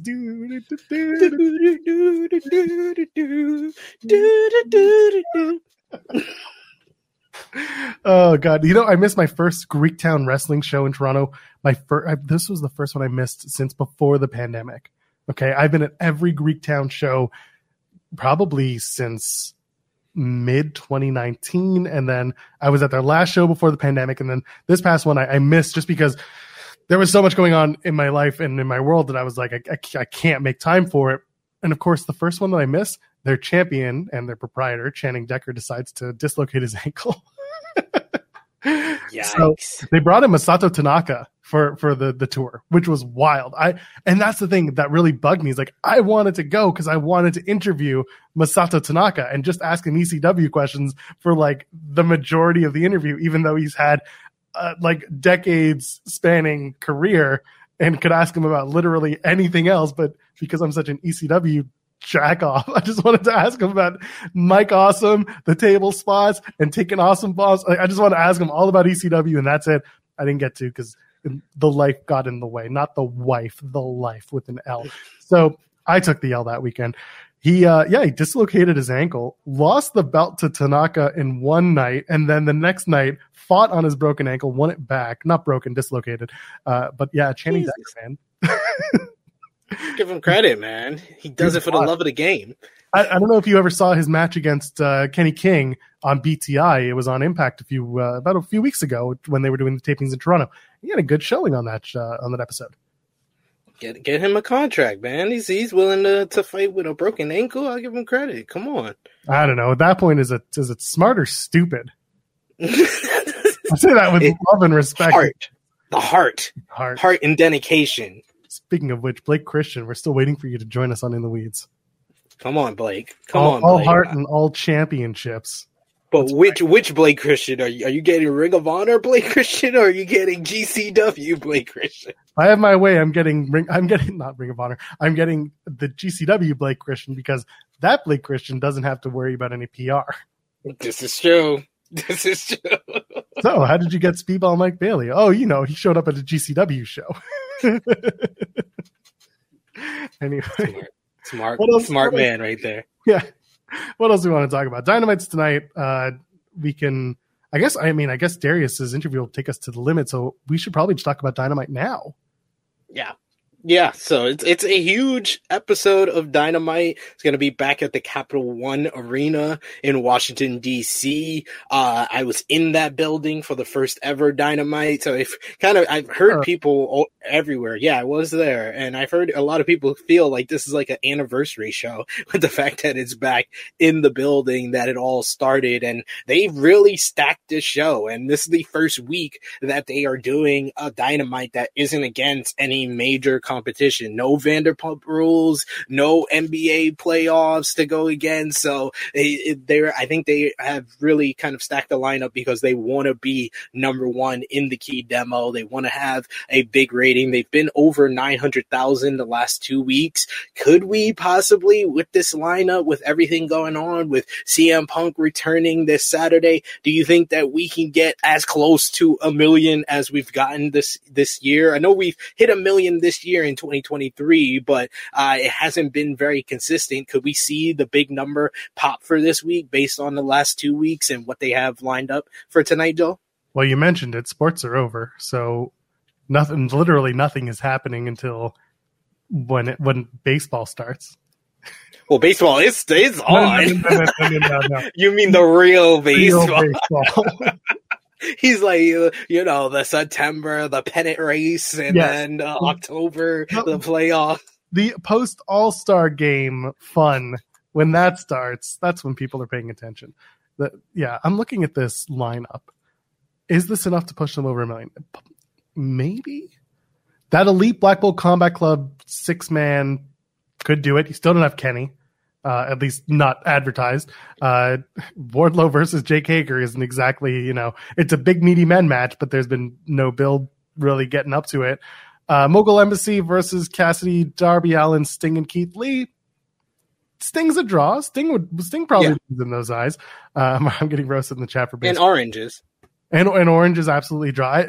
Does this match open the card, or is this their crossover? Because we know Orange Cassidy opens up Dynamite 9 times out of 10. Yes, that's why my immediate thought was, yes, that opens the show. Yes, because they always do that. I could see them then following. If I had the pen and I was putting the lineup just based on the matches they have, I would open with the 8-man. Then I would do Tony Storm and Sky Blue, because whenever it's for a championship, they do tend to try to put it early on in the show, especially for the AEW Women's World Championship. So have that in open, after the opener. Then the top of the hour match, that's where I would do, because I'm trying to think who they would have an angle for to close the show. So I don't know if they're going to close the show with MJF and Adam Cole or Hung Bucks versus Blackpool Combat Club. I lean more towards Hung Bucks and Blackpool Combat Club to close the show, only because I think they're going to do some type of angle. Maybe, I know that a lot of the guys that can, build up matches on for Forbidden Door might be available this week or more available next week, but some people might open up for shows. I know they have the New Japan Road shows, but we might get somebody, to get involved into the main event. So I think they're going to close with Hung Bucks versus the Elite. So I would have the TNT title match in the usual woman spot of 9:20, 9:30. And then top of the hour, MJF and Adam Cole. Yeah, I'm looking at the poster that Tony Khan had put out there, and you got Elite and BCC on the bottom of the poster, MJF and Cole on the top. Because it's a title eliminator match and not a title match, it probably won't be the main event unless you're about to set up MJF's Forbidden Door opponents coming out of this match, or MJF forms just 5 Jews and we're off to the races. Come on. Just 5 Jews. You haven't said no yet. So it's still an option. I went out of my way. I made him a logo. I did everything you need to do to make it right. Come on. I'll even show it to y'all. Come on. I made him a logo, SP3. Just 5 Jews. It's right there. And they need to come out to the old Barry Horowitz theme. Look. And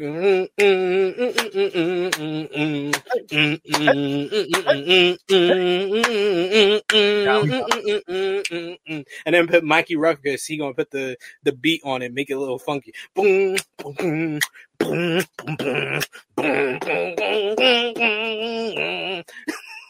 Barry Horowitz, he wrestled in Impact just a few months ago. You can get him. He's available. That's true. He's available. And I'm telling you, Barry Horowitz is perfect. He would MJF would love nothing more to have Barry Horowitz show up to have a match against Dick to Go. Okay. And that's House of I know that's House of Torture, but like, come on. Dicks to Go. I hope they do something to build up some more matches for Collision tonight. I know they just announced yesterday that Sammy Guevara is returning on tonight's show.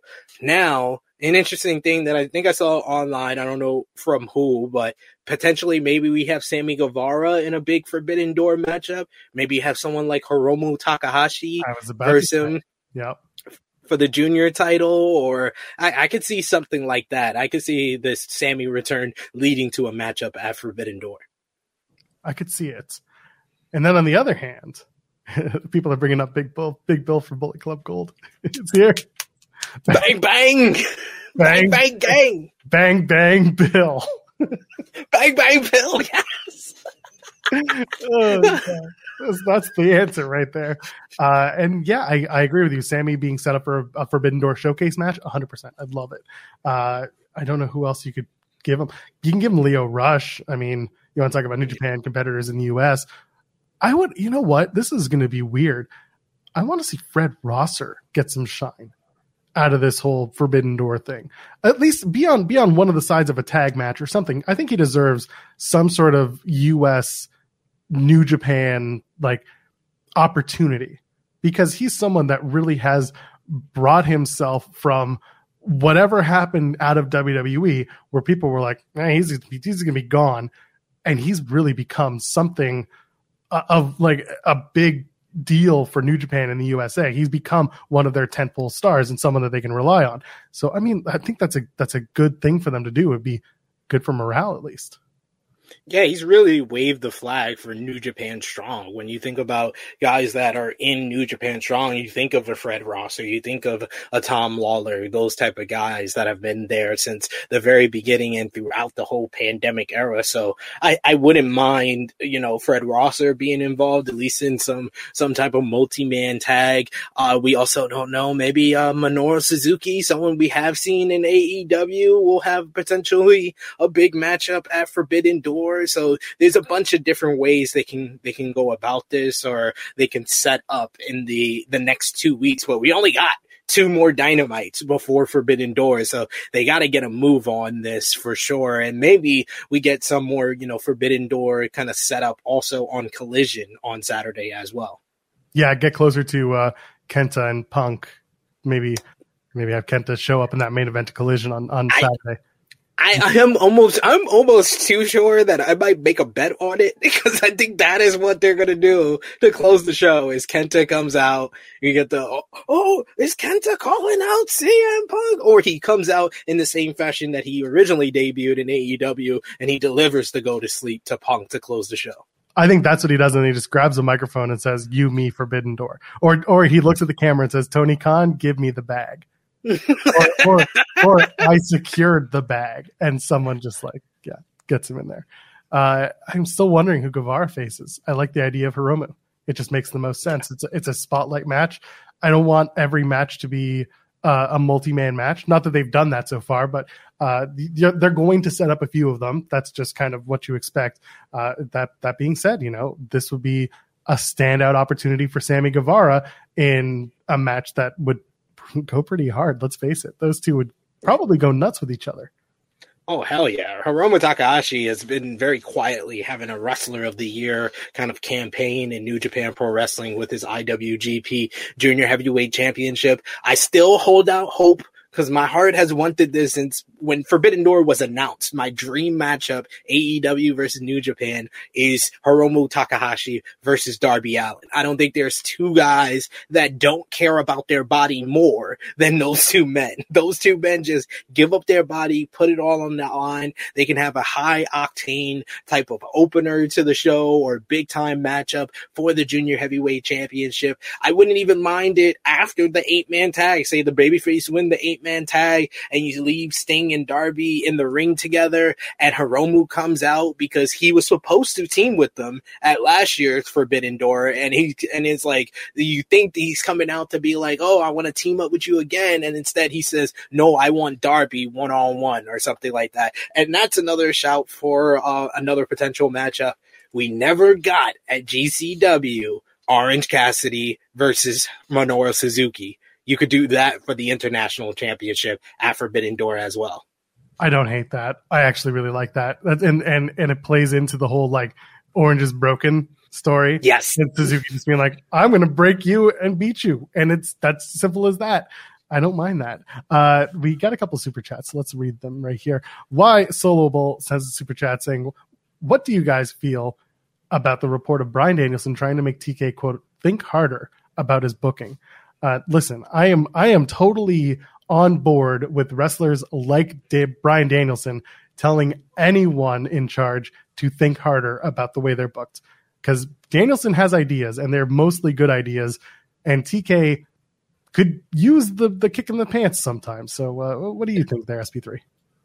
I think that's what Tony Khan has needed for a long time now, is someone that just challenges him to be more creative, because that's what the wrestling fans have been asking for, is more creativity in professional wrestling. We've had WWE as the top biggest promotion, major promotion in the business, and we have all called out one time or another the lack of creativity there, and they don't have anyone that challenges them. Like Tony Khan has needed that as well, because a lot of the setup for matches in AEW are very simple. This person has an interview backstage that immediately gets interrupted by this person. That person B challenges person A. You have a matchup next week that is building to something else. And we've seen the whole piece of paper that he showed Sammy Guevara on the episode of All Access, where he has the dates. He's like, oh, this one's in Seattle, so Darby's going to win a title here. And then this one's in California, so Powerhouse Hobbs wins a title here. So he needs someone to be like, okay, how can we make this a little bit more interesting? And I think that's what Bryan Danielson is very beneficial to be there for. And I think that that's something that's going to only benefit AEW. The main thing that we've heard Bryan Danielson was a part of as far as creative as of late was the Championship Friday on Rampage. And I think everyone was in agreement that was the best episode of Rampage this year. So if we can get more of that, more of his input, more of his fingerprint across AEW, not just on a Rampage episode, but on Dynamite, on Collision, it's going to be all the better for AEW overall. Yeah, exactly. And, again, the Bryan stuff, I'm looking forward to seeing what kind of stuff he brings to Collision, if he's going to be more involved with that.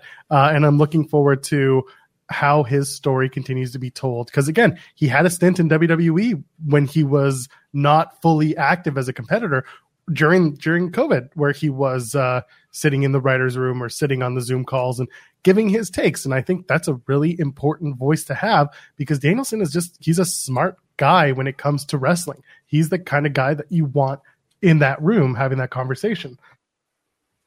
I got to bring this up, by the way. I said this last year, and Frantic World said it again. House of Black versus House of Torture. Forbidden Door. I said this last year. I wanted this so bad. Thank you, Frantic World. I want it again. Hey, I mean, I know people that are just very adamant. Please keep House of Torture as far away from Forbidden Door as possible. And even Kevin Kelly during Dominion, when they were in that tag team title match, was like, Tony Khan don't want to book no House of Torture. It's true. Like, that's hilarious. But I want that match so bad. Let's do that. I want it so bad. People are like, nope.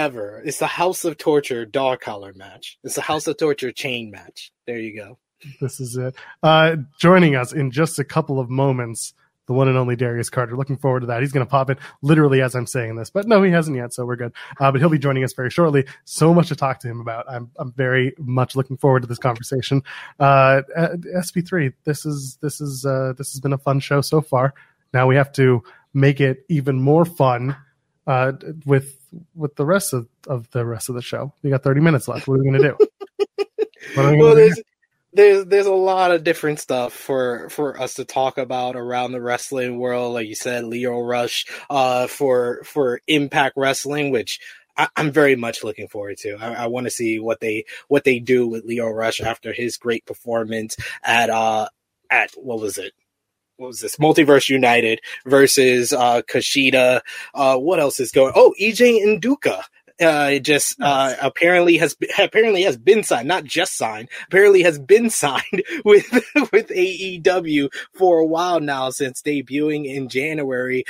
How do you think they're going to use him? I thought that when he came out in January and appeared on AEW Dark, I thought that they would put him with Swerve, a part of like Mogul affiliates, but I think he wouldn't fit. He would probably fit in Mogul Embassy too right now. So I agree with you. And Fightful Select had the report earlier yesterday. So he was inked to a deal months ago. We don't know the tier level because AEW does operate in a tier level. He doesn't have the EJ and Duca is all elite, or the Judge is all elite, which is what I would love to see. I don't know where he goes, but I mean, whose heater could he be? Who could he partner himself with and just look badass? MJF. I feel like MJF needs a heater. That's what I thought. I thought Big Bill was the perfect person. Like if they would have just ran with that, because he's the one that introduced Big Bill to there. But we know I'm not getting off the bandwagon, guys. We're still on Big Bill Bang Bang bandwagon. He needs to join the Bang Bang Bill. He needs to join the Bang Bang gang. But MJF with the Judge, wouldn't mind that. I wouldn't either. But the problem is we saw the Wardlow story play out the way that it did, and it had a lot of potential. It feels like it would just go the same way with MJF and EJ and Duca. Yeah, I could see him. Yeah, you can see that going that route. They're going to need more people for the whole, Collision and Dynamite kind of breakup theirs. But yeah, I do think that he would fit best as somebody's heater. Maybe he joins the Bang Bang gang. Hey, the Jay White was the person who brought the first black member into the Bullet Club in Chris Bay. He could bring the second black member into the Bullet Club in the Judge. I agree with you. The Judge, EJ and Duca. Now I got to think of ways to talk about EJ and Duca and Bullet Club. Bang Bang Judge. He the Bang Bang Judge. Doesn't work quite as well as Bang Bang Bill. Bang Bang Bill. Bang Bang Gang. I'm all for the Bang Bang Gang. That's what we're about. We're a Bang Bang Gang affiliated podcast here. We should be like the honorary sponsor of the Bang Bang Gang. Judge Club. Oh my god. That actually works. That actually does work. It's him and Judge Jeff Jones and Mark Sterling.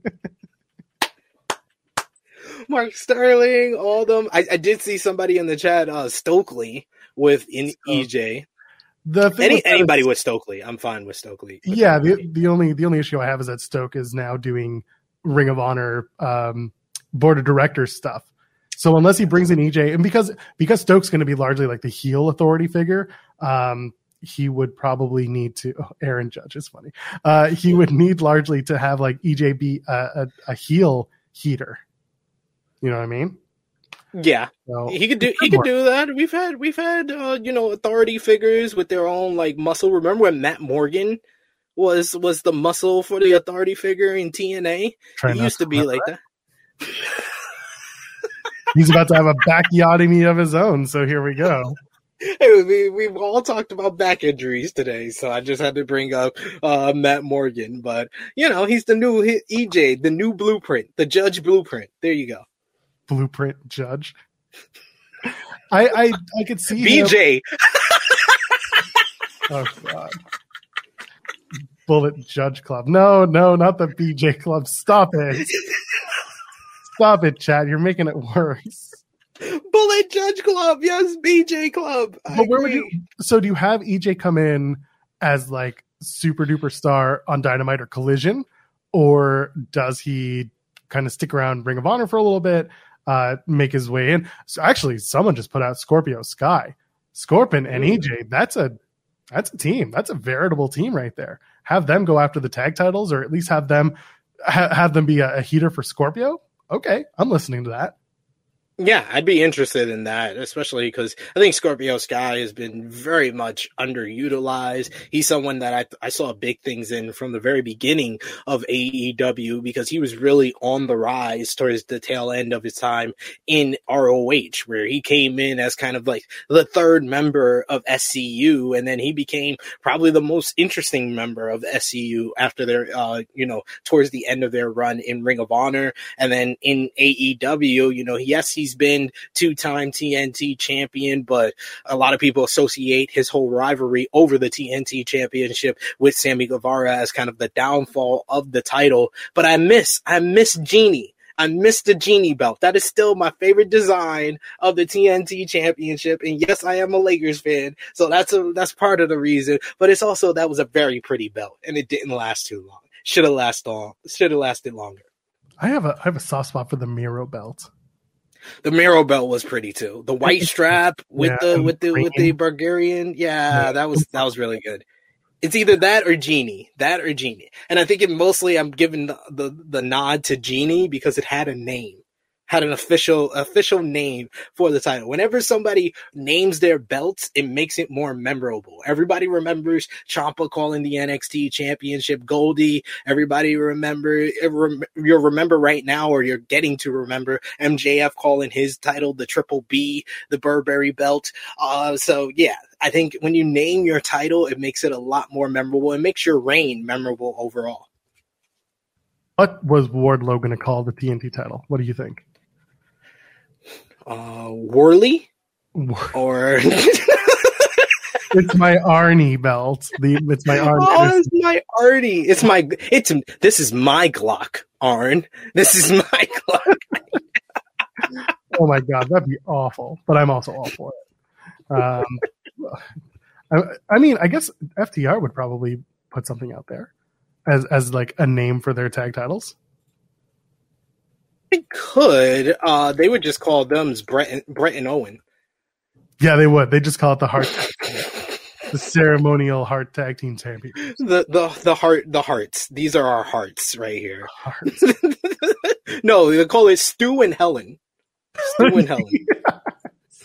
Stu and Helen is the perfect one. Oh man. Darius Carter is going to be joining us shortly. Apparently his tech is just upgrading. So as I saw that, I had a NVIDIA GeForce update on my computer. So clearly we're all running on the same system here. The mainframe is all set up. We're all doing the same.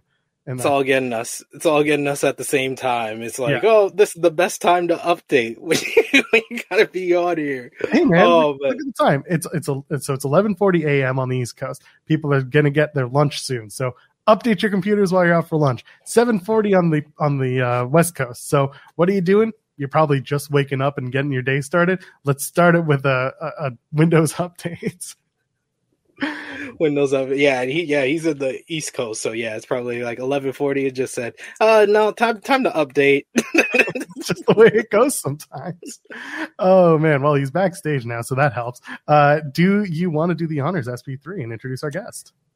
Well, gotta introduce my good brother. I've put him over plenty of times already on this show, and I put him over on multiple times on multiple platforms. He is wrestling's richest prize, Mr. 149 on the Pro Wrestling Illustrated 500, the All-Father himself, and like I said, the best heel in the business today, Mr. Darius Carter. See, I couldn't have done that better myself. How you doing, Mr. Darius Carter? It's good to see you. Yes, sir. You made it. Glad to be here. Thank you for hitting the All Fathers line. Of course, Wi-Fi is going all over the place in my office exactly when I need to have this interview. So that's the way the cookie crumbles, but you still gotta make it work. So thank you for having me so much. I'm very grateful. Thank you for joining us. By the way, we did an interview with Marty Garner not too long ago, and his internet just shit the bed completely. He was in his car, on his phone. We had to redo parts of the interview later on. So as far as things go, you're good. Yeah, this is on my phone. I still have my laptop. I actually have my phone placed on my laptop, hoping my laptop's going to work in time. But I was like, well, I got to get on here. So it's amazing. The only things that work are the computers that they give you at the marketing stations. If you bring your own, somehow it doesn't work. So what are you going to do? But so glad to be here. SP3, kick us off. I know you want to ask the hard questions. Yes, Darius. Look at this guy. He got the right. Oh, man. I'm nation on him. Well, that is the perfect segue for my first question, because like I said, I think you're someone that is so kind of well versed, whether it be on the microphone, your character, and in the ring. Kind of tell everybody kind of your influences and who inspired you to kind of get into the wrestling business, and who do you kind of model yourself after? Oh yeah, absolutely. I've come up on the traditional, some of the more traditional wrestlers, and then you kind of try and bring it to the modern times. The first wrestler that ever captured me was the Nature Boy, Ric Flair. Just grabbed me in every possible way. And I don't just mean his look, and I don't just mean the way he spoke. It was the way he wrestled. Everything came together for me when it came to Ric Flair. Sometimes a wrestler looks a certain way and then they go in and they don't wrestle like how their persona is. Everything about Ric Flair was Ric Flair. The limousines, the women, the money, the different suits, and the style, the grace, the handsome face.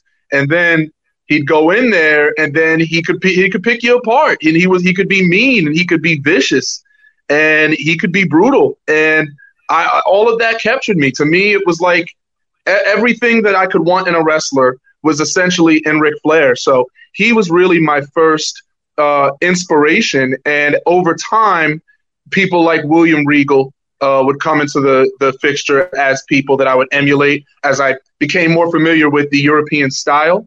And then the likes of Billy Robinson, World of Sport, catch as catch can, that Lancashire style.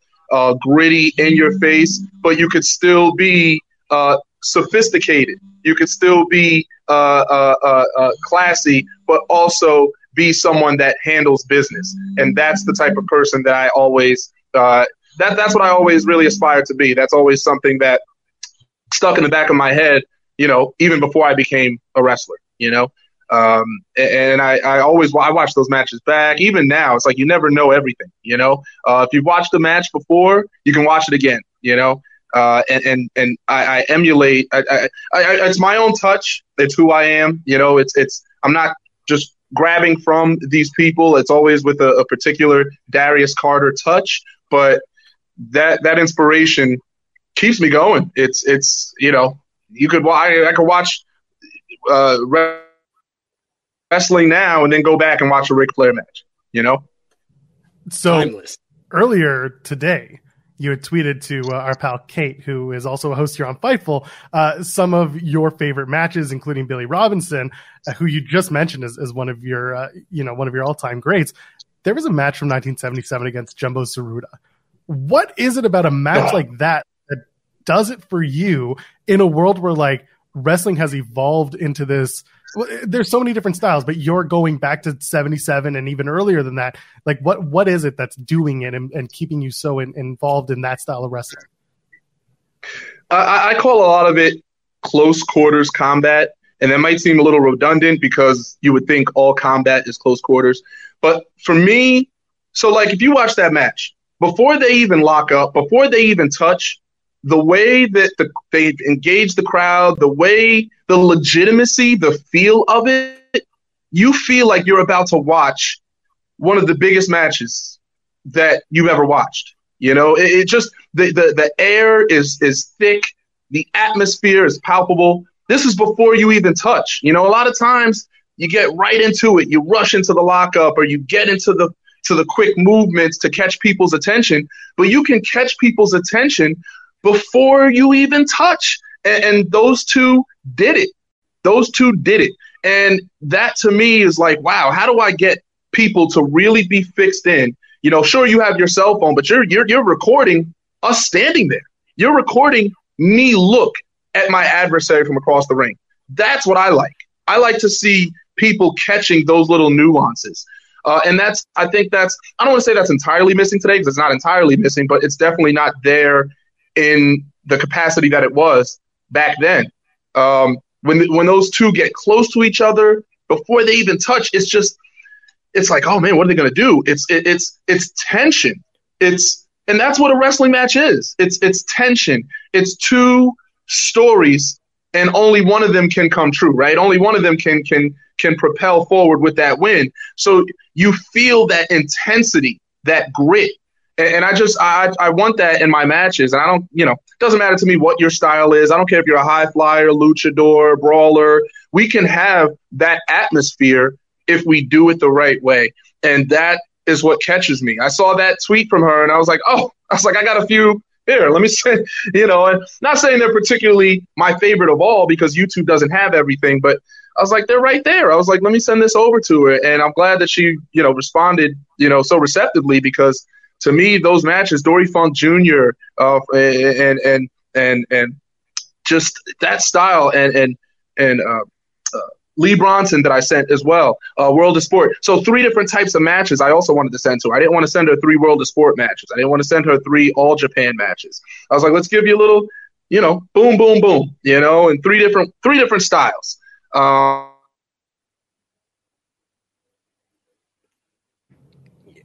The best part about Wi-Fi. Yes. They felt he was cooking. They had to stop. It was too hot in the kitchen. They had to stop him from cooking. This is always how it goes. The best interviews are the ones where they make you wait for it. He's going to be back in a sec. This is riveting stuff too. I love it. So yes, hoping that Darius will be back with us momentarily, and we'll get into it. But yeah, man, God, that you should go out and check out some of these matches that he had mentioned, because there was some really good stuff in there. Yeah, and like you said, it's easily accessible. It's on YouTube. It's available to you, and it's not a lot of people will go to take the time to look it up. But Darius is really like a student of the game, and that's why he kind of knew that right off the bat. And there he goes. He's back with it. I don't know if the Wi-Fi, so I just turned the Wi-Fi off. I'm going to go by my phone data, which tends to be better. So hopefully we're good here. So I don't know how much I missed, but no. Yeah, we just filled in. We filled in the blanks for you. But I wanted to ask, because this year has been a very great year for you. I know you got a huge matchup coming up on Saturday against Janai Kai for Battle Club Pro. But I was so proud, being someone that you yourself have said, I've been shooting in the gym with you as far as being a fan of your work for a while, but you are a part of WrestleMania weekend for the culture. And I felt so proud because I heard so many people after watching that event, the person that they wanted to know more about was Darius Carter. So how was that experience for you, being on that show and getting that huge win in that scramble match to open up the show? And that's great. And those are 2 different points, right? It's 1 point to be in the match itself, and it's another to win. Very different. And that's what I kept pointing out, is like, guys, all right, it's great that I'm there. I'm glad that I'm going to be there, but I'm not a happy to be there guy. I'm not a take my envelope, go in the match, do a little something, leave, and say, I did it. I need to win, and I need people to know who I am. I need people to recognize. I walked out there, I'm looking people in the eyes. I want them to see who I am, and what I'm presenting to them. And I didn't even get my full entrance, by the way. I'm not going to knock them. It's GCW. It is what it is. Maybe I would have taken the light from other people, but I get up on the apron. I didn't even get to do my thing, but that's okay, because they still remembered, and that's a challenge you overcome. That's a hurdle you overcome. It's like if Triple H doesn't get his water spit on the apron, it's like, but that's okay. I didn't need that. I was something different in that match. And for me, that was a huge deal, because that was my For the Culture debut, for the third annual event. And I have been with GCW before. I did the Gray Sweatpants Battle Royal, Faye Jackson's back in 2021, which was fine and well. And that got a lot of great reception too. I received bookings and opportunities from that alone, because I went out there in a 3-piece suit in like 95-degree weather. And people are like, what are you thinking? And I said, What am I not thinking? I mean, this is who I am. If I came out there in anything else, that's not Darius Carter. You know, that's not who I am. So I come out there in a gray 3-piece with the scarf on, and people are already hating me just because they see me like that. So that's the psychology that you're playing with people. They already are like, nah, this man's no good, you know? And that got me a lot of opportunity from 2 years ago. So again, you know, that's why I'm grateful for GCW. You know, our relationship, you know, I might wrestle for them once a year, you know, but that's fine if it pays off in this way and it allows me to pave my own path. I'm not looking to ride a coattail. I don't want a handout. I don't want to be given anything that wasn't earned on merit. I'm 100% a merit person. I'll step in the ring with people who get places, and maybe it's, you know, maybe it's not based on that merit. And then you realize, okay, like, you know, just because someone is somewhere that may be a little higher doesn't mean that they're on a higher level. It's just they were seen and you weren't. And that's no knock on that's just how the game works. It is what it is. But I'm focused on me. I'm focused on improving myself and being the best version of Darius Carter every time you see me. The Darius Carter you get last weekend, you know, is just a little less sharp than the Carter you get this weekend. That's just how I always want to be. And I have a busy, just going from Janai Kai on Saturday to Marcus Mathers on Sunday. I have to step up to her and then come even better the next day. It's just the way that the game is. You should always improve. Even if it's a modicum, you should always get a little bit better every time you enter and exit that ring. So that's all paid off for me. And it was nice to see the reception. It was nice that people were like, they got onto it, you know? They're like, man, we've been looking for this guy. And other people are like, wow, maybe we didn't know him, but I need to know him. Who is Darius Carter? Where has this man been? That's what I keep hearing. And I'm like, listen, I'm not the one with the pen and paper. So, you know, I'm not the one booking at these things, but a lot of messages like, when are you coming back? When are you coming back to LA? When are you coming back to Baldwin Park for VXS? You know, when are you making your return? I'm like, when they pay me. I mean, what do you want me to tell you? But all that, man, those experiences, I never, ever forget. They make you so much better. I had to go out there. I knew I had to be there, especially after not being able to go last year to Texas. And I was able to go to Florida the year before. So I was like, all right, LA, like, how many times are you going to go to California, you know, with this type of pomp and circumstance? So I'm glad that paid off. And I'm glad that you guys, you know, noticed that. So thank you. So speaking of GCW, you're trying to call your shots. You want the winner of Mance Warner and George South? Come on, sure do. Who would you rather? I think I have an answer. I think I know, but who would you rather, and why that match, and why not call your shot against, say, the GCW World Champion Blake Christian? What is it about these guys? Well, because I'm more likely to get the match with someone who isn't the champion, right? So, but for another title right now, so we'll talk about that. Right. I mean, let's be honest. If I go in there and face Blake Christian, I'm going to beat him, and I don't care if he was in the WWE or not, on 205 or not, you know.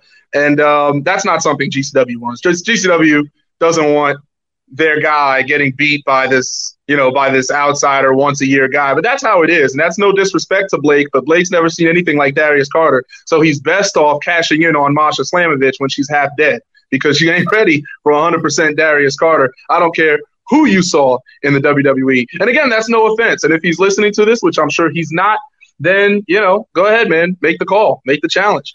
But, you know, George South or Mance Warner, who do I want? I want the better wrestler. So I want the winner, you know. That's just how it is. I'm not the biggest dream match guy. There are matches I'd like to have, sure, but, you know, I want the best. So if Mance Warner beats George South, I'll be knocking on Mance Warner's door. And if the other happens, if George South puts down Mance, then George South knows that the All-Father's looking for him.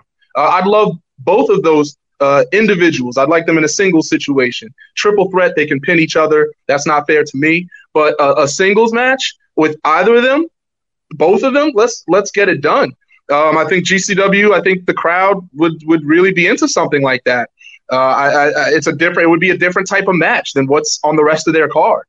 And that's satisfaction guaranteed. That's all. That's a chef kiss and a half right there. I mean, what are we talking about? Dave Meltzer will be sitting there ready to put his stars out. That's the game. Come on, man. And both of those men, in all seriousness, man, they're both a callback. They're both traditionalists. I mean, what do we have to say about George South and the decades and decades of inspirational work that he's done, wrestling all of the best that the business has seen, that wrestlers they don't even know. Wrestlers they don't even know these guys that George South was in there with back in the 70s and the 80s. Come on, man. And and then you have Mance Warner, and Mance is another one who's just a callback. And that's a match I've wanted for a long time. And Mance has said he's wanted it too, because Mance says he doesn't always get to have wrestling matches. He doesn't always get to grapple, and he has the ability. And I'm not saying that's the type of match that it would be, top to bottom, but I would definitely tie him up, and I'd like to see his defense against that. So, both of those men, incredible. I think those are two of the best wrestlers to grace a GCW ring. So those are the people I want. I want the best. Just being the champion doesn't mean you're particularly the best there. So, I want that. And that would be a great introduction, I think, for me to a GCW crowd in a singles capacity. Because the one thing that I heard about my match with GCW was, and it's not much I can do about that, was they were like, well, that's not the environment I would have put Carter in. I would have put him in a singles match and this or that. But that's why you go into a multi-man match and make yourself stand out. How does The Miz make himself stand out when he's in a match against, AJ Styles and Ricochet and Rey Mysterio? And, how does The Miz stand out? We know the answer to that question already. And that's what I want to be. It's not that I can't mix with high flying in this style, but it's that, guys, here's Darius Carter. I got to watch that guy. And no matter what's going on in the ring, I got to see where Carter is, because he can snatch this thing at a moment's notice. And look how I won that match in GCW. I snatched it. I didn't steal it, because there's nothing wrong with what I did. But Devin Monroe hits a crossbody on Judiz. I dump, and I do mean dump. I dumped Devin Monroe. I'm reliving it in my mind, and I'm laughing because I remember the body hitting the floor. I dumped Devin out. I take the pin, and then I had J Rose announce my victory multiple times, because I needed everybody to remember and know what I got done. That's the game. That's the game. And you play the game very well, and you're not just making challenges. You've been actually accepting some open challenges out there in the ether from a certain NWA World Heavyweight Champion, Tyrese, as of recently. And you talked about how Ric Flair was such an inspiration to you, and the 10 pounds of gold is the title that is really synonymous with him. Kind of tell us why you decided to kind of put your name in the hat to face Tyrese for the NWA World Championship. And since you're on a platform here, let it be known, just in case Billy Corgan and Tyrese happen to come across this interview here or happen to clip this, let them know why you should be in a matchup for the NWA World Heavyweight Championship. Absolutely. I mean, this is for William, and is it I don't know how he says his name now. I thought it was Tyrus, but maybe he changed it. I'm not sure. Tyrus, Brodus. In all due respect, listen. Listen. Bringing the championship onto the news networks and Fox. That's fantastic. There's no doubt that the man is getting press on that championship. But is all that press the way that it should be? Is all that press positive? Absolutely not. Is all that press and directly related to professional wrestling? No, it's not. And here's the thing, right? The NWA Championship goes back so long to a time that I wish that I could be in. I wish I could have experienced the territories. I wish I could have traveled. I wish I could have known what it was like to have an area, be at the top of that area, and then be sent to another area, and then sent to another and another, because that's really development at its finest. The thing about, that whole NWA Championship situation is they're presenting open challenges, but it doesn't feel authentic. It doesn't feel to me that you're really giving all the opportunities that you can to the most deserving talent and challengers out there. And that's, again, it's not to discredit NWA. Maybe, you have people in your area and maybe you're only looking, 400 or 500 miles. Maybe you're not looking that far out. But I'm telling you right now, when they mention Darius Carter and NWA's Twitter feed is buzzing, you see that notification bell going off, you shouldn't ignore that.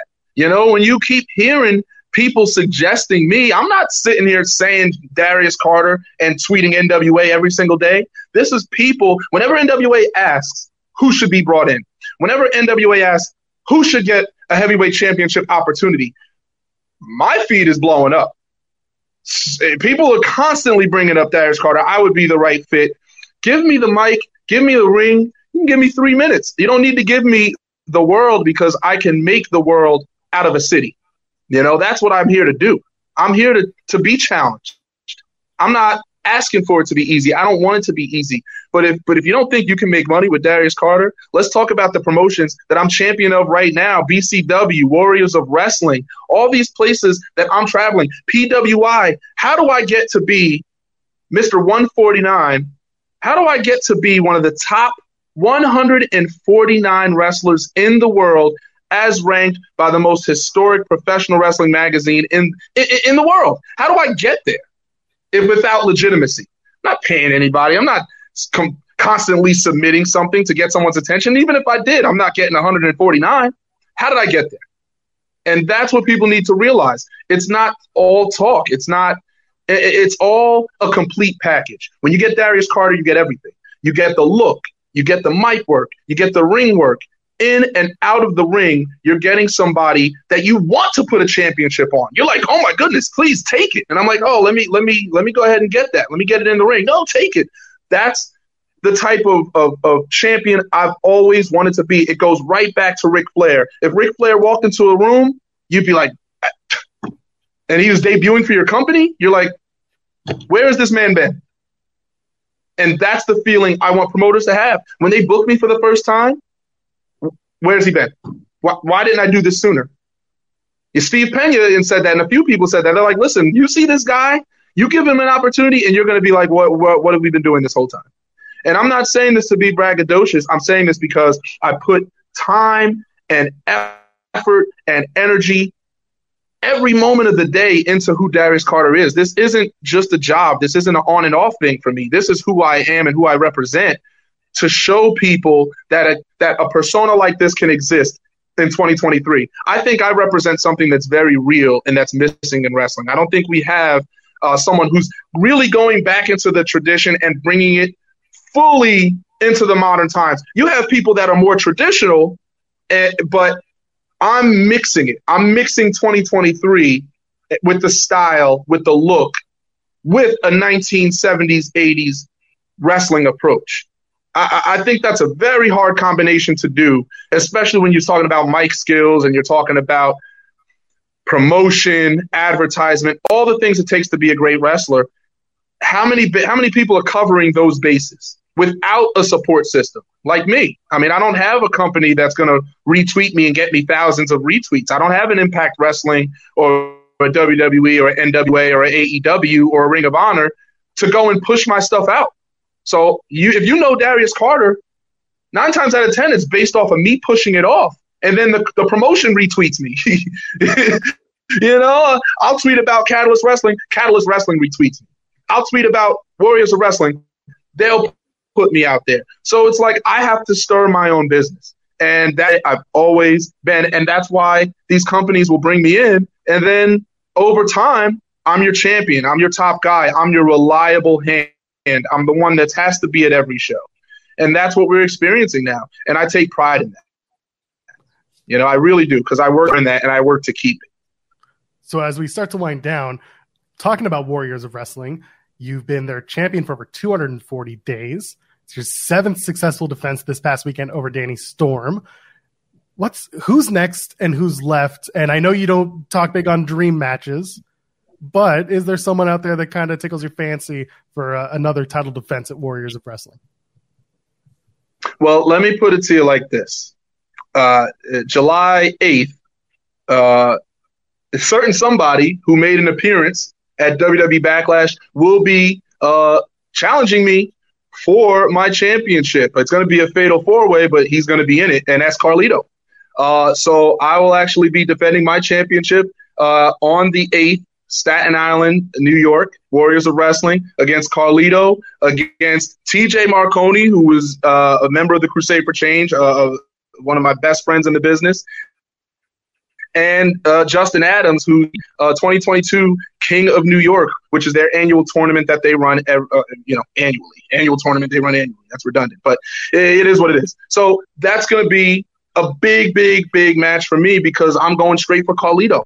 I'm going straight for him. I know he's going to, Carlito's has that energy. I know he's souped up. He's in the best condition of his life after everything he did at Backlash. One of the most successful pay-per-views that we've seen of all time for WWE. And again, it's not just attendance. It's numbers that they did. This is covered nationally, internationally. And now here comes Carlito coming to challenge Darius Carter for my championship. What does that tell you? That means that he's paying attention. That means that man has some part of his nose to the ground when it comes to getting work.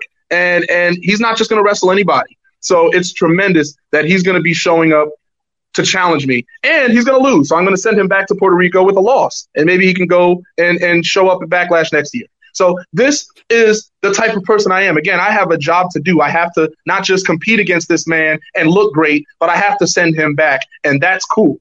All right? That's real cool. And that's the type of way I'm living. That's the way I want to live. I want to face the best. I want to be challenged and pressed and pushed. Show me, because I'm ready to show you. Do you have something in your arsenal to deal with the apple that Carlito is inevitably going to spit in your face? Yeah, one of my opponents. Yep. I'm going to go ahead and yep, absolutely. Absolutely. Yeah, TJ, great friend of mine. He'll take an apple for me. Come here, TJ. Come here. See that? He's loading up. Come here. He'll do that for me. Hey, what do you want me to tell you? Justin Adams, good kid coming, Justin, come here. Take that for me. Take that for me. And then, he could go ahead and enjoy some red or green apple. I don't know what Carlito's going to bring. We'll see if it's going to be a Granny Smith apple. Again, none of my business because it's not my concern. All I know is Carlito's finish is the backstabber, but he better watch his back because anytime he's not looking at the champion, who is his biggest threat, that's a moment that he can drop that match. And I'm not trying to pin one of the other opponents in this match. I know usually in a four-way match, you want to beat anybody to win. And sure, I'd love to do that. But in this match, I'd like to pin Carlito. I would like him to feel that loss of my three opponents that night. And he can go ahead and get his apple spit and get his backstabber and get his Carlito Caribbean cool, chant or photo signings or whatever he needs to do. He can do that. He can do whatever he wants on July 8th, but what he can't do is walk away with my Warriors of Wrestling World Heavyweight Championship because this is the legend run, baby. 4-time Warriors of Wrestling World Champion, more than anybody in company history, and that place has been running for over 15 years consecutively. So say what you want. Maybe they're not the biggest, maybe they're not the most well-known to you, but they have been running longer than anyone in that area. They have press. They get the PWI. So let me tell you something. Carlito, don't sleep. Don't sleep. That's all I'm telling you.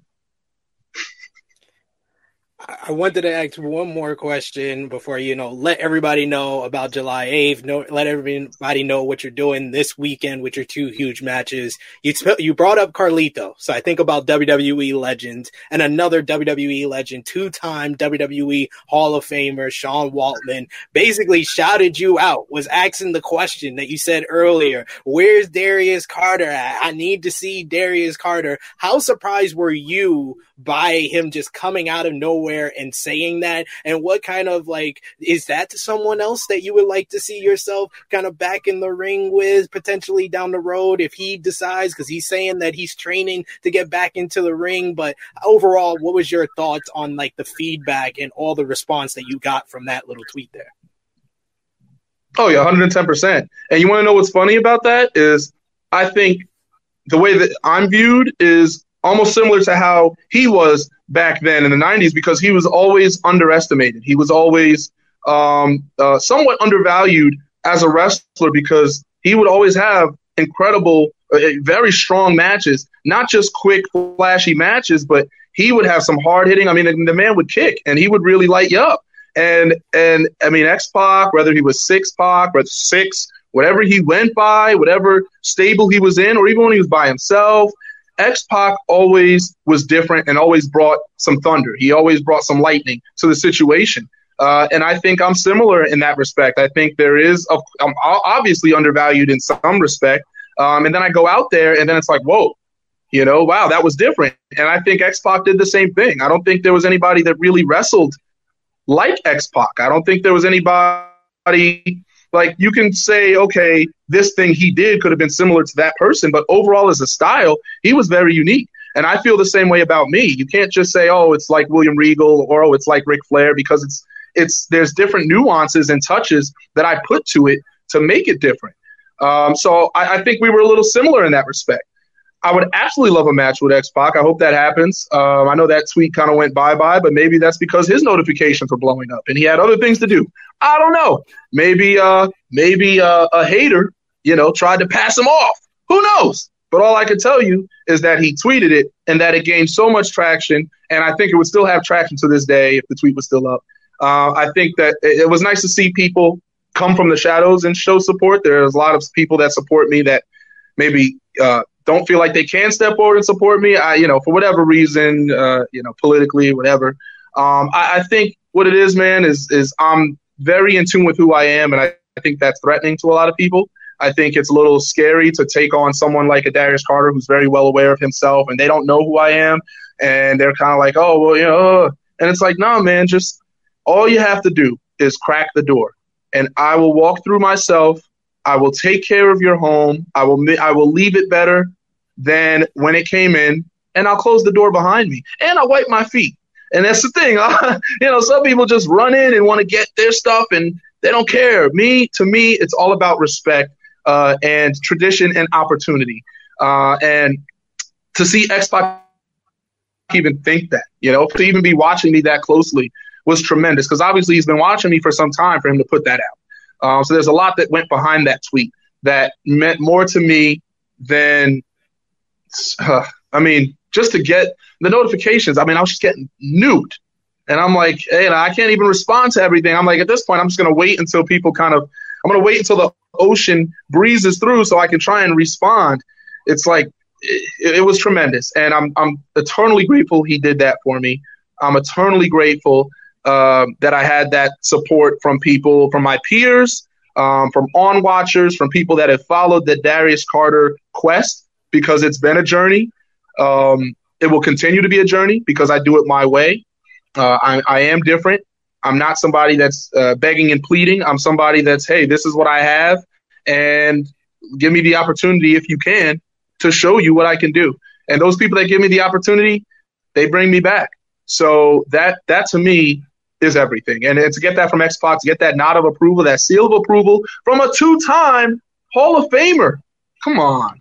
Well, God, what more can I ask for? What more can Darius Carter want? That meant everything to me. And that'll stay with me for the rest of my days. And he'll know it because when I see him, he's going to know it. So that's everything to me. Before we let you go, I have one last question before you plug away and tell us everything that's going on. You have a very signature sneer about you. Kind of like The Rock with the eyebrow, kind of like Dave Mustaine from Megadeth with the lip curl. Is this something you were born with, or did you just kind of develop it? Come on, what happened? You want the... Yeah, there you go. Yeah, that's what I'm talking about. That's funny. I've never been asked that question. I love these things. I developed that. I would like to say I developed that. I wasn't miserable at birth. It's just, I think you get that from just situations you encounter in life, and then you just bring it into wrestling. And I was taking promo pictures, and you just did that look, and then people were like, oh, there's that sneer. And people were calling it the Carter sneer for like a decade. And I'm like, okay. And, it's a face that I make. But emoting is so important. Being in the moment is so important. So I do that in the ring too. I don't just do it, for promos and then in the ring my face is dry. No, for me, I want people to watch everything. They're watching my movements. They're watching my face a lot. I can hear. I listen while I'm on the mat or while I have a headlock on or while I'm Irish whipping or while I'm grappling. I'm doing the best I can to listen and hear what people are saying or see what they're looking at. Make eye contact with people, especially in the front row. And to me, your facials are so much. It's so much of wrestling because people want to feel like they're in there with you. So when I throw an uppercut and I have a face on, they're like, oh, it adds that viciousness to it. When I'm, dusting someone off with my boot and I have that sneer on my face, it adds that, like this guy, all of that matters, and look, you look at William Regal, one of the kings of facial expressions. I mean, this man could take a German suplex and the way he takes it is different than anyone else in the game because he'll sit up and make that, that look on his face. Like, what did I just get hit with? And it's like, I want people to feel that. And that keeps them into the match and everything. Like, wow, there it is. Like, finally, Carter feels pain. And it's like, this is what wrestling is to me. It's everything. As much as I tout the technical aspect of it and the basics and the fundamentals, facials, body language are so much of it. And that's another part that I think is greatly overlooked now. I think people don't think that that's as necessary, or they make the facial at the end. They don't make it all the way through. They make it at the start and at the end, but then you pause and you're watching during the match and it's not there. To me, every point of the match, I want you to be like, wow, Carter was there at every point, and he made sure his opponent was there with him. That stuff all matters. Perfection. Darius, Mr. Darius Carter, please plug your stuff as we get out of here. Thank you so much for your time. Go ahead. Floor is yours. Yeah, thank you for having me. So again, this Saturday, the 17th, Brooklyn, New York, part of Black WrestleFest 2. I will be competing against Janai Kai at a submission match. I've been telling Joaquin, the promoter, I said, get me competition, get me the best that you can get me. Last time I was there, I wrestled Jorge Santi in a match that still people are talking about to this day, which is fantastic. That was Ante Up. That was the 21st of April. And then before that, I wrestled Steve Pena in one of my favorite matches of the year. That was January 21st at the same venue for the 5 Points Championship. So I'm having the best matches of my life. And the thing about Janai is living her dream. And I've been saying this. She's getting every single opportunity that she deserves, but she is having doors open for her. She is having opportunities given to her that maybe I'm not on that level. And that's okay because she knows I deserve them. Joaquin knows I deserve them. And the crowd's going to see exactly why, because I'm going to take that woman with her bare feet and I'm going to submit her in front of the culture, the entire culture watching, the culture that I will be ruling over very soon. They're all going to be watching when Janai gives us this. And she can go back to Japan after that and kick all the girls she wants. But on Saturday, this is what you get, sweetheart. You can tell Yoya, tell him he can be next to. Everybody does this to Carter when I want it to happen. And then this Sunday, the next day, BCW World Championship defense against Marcus Mathers. That title I took over to L.A., or I should say Baldwin Park in California for VXS. And I had my first defense in California. Won the championship in Jersey, made sure I was in California to kick off WrestleMania week with a successful championship defense. And then we have next Saturday, I hadn't announced it yet, but it's going to be Pro Wrestling Magic. I will be there on IWTV for closing time, their last event of the they do a break. So they do a summer break and then they come back in September. So I will be there.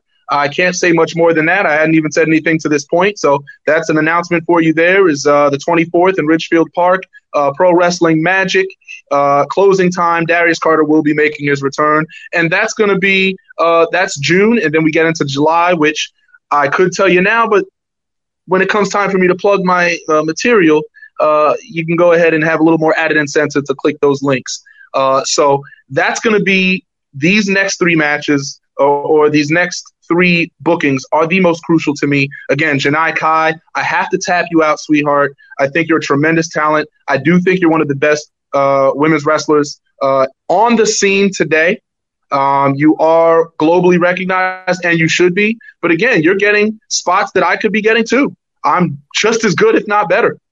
So she's going to find out when she does the tap out. And I can't wait for Joaquim's face to be, oh, my goodness. Yeah. Oh, my goodness. You booked the match. This is what you get. So that's Saturday. Again, Saturday the 17th, Sunday the 18th, and then next Saturday the 24th. All Darius Carter, baby. Check him out. For the love of God, go check out Darius Carter. Wherever you can find him, go check him out. Thank you so much. You were very generous with your time and your answers as well. Very fantastic. Thank you, Darius. Thank you. Thank you for having me, Darius. Hey, you had DC on Fightful, baby, because I am full of fight all day and all night. Because the time for change is now. Yes. Let's Facebook, go. Instagram, Twitter. I'll say it in reverse. Instagram, Facebook, Twitter. I don't care. / Mr. Darius Carter. Find me, know me, learn me, because I'm the best thing going today. Woo! Go back to your limousine riding and your jet flying, Mr. Carter, would you? Thank you so much. Thank you. Take care. Thank you, brother. All right. Man. That's great. Here we go. Take off the stream, let him figure it out. Oh, Darius Carter. Fantastic, man. That was so much fun. Again, like I said, very generous with his time to the point where we're overtime. We just kept going, and this was a lot of fun. So, man, big thanks to him and SP3 coming in hot. You brought in the best guests for this day. Thank you. Yeah, I mean, I'm so happy to have Darius on here, give him this, platform. We've had him on True Hill Heat, but that was the one person I was like, if Joel's asking me to get somebody, I gotta find a way to get Darius on here. So I'm so happy he had the time to join us today and check him out. Like he said, he's doing big things and he is the future of this business. And you're gonna see him on the bigger stages, but the best time to get in is at the ground floor, so get in now. Yeah, he is. Listen, all you got to do is listen to the words he spoke, and now you know what kind of matches you're going to see from him. Because if he puts that much thought into what he's answering, come on, man, imagine what he's putting in the ring. Go check it out. There's tons of matches on YouTube, tons of matches, clips, whatever on his socials. Can't say enough good things. Let's get out of here because we are super over. We are so over, in fact, that Sean Ross Sapp, y'all can't see it because you won't be able to see it. Sean Ross Sapp, the Eggman himself, showed up while Darius was wrapping up. He was going to do a bit, and he didn't even stick around. He was like, nope.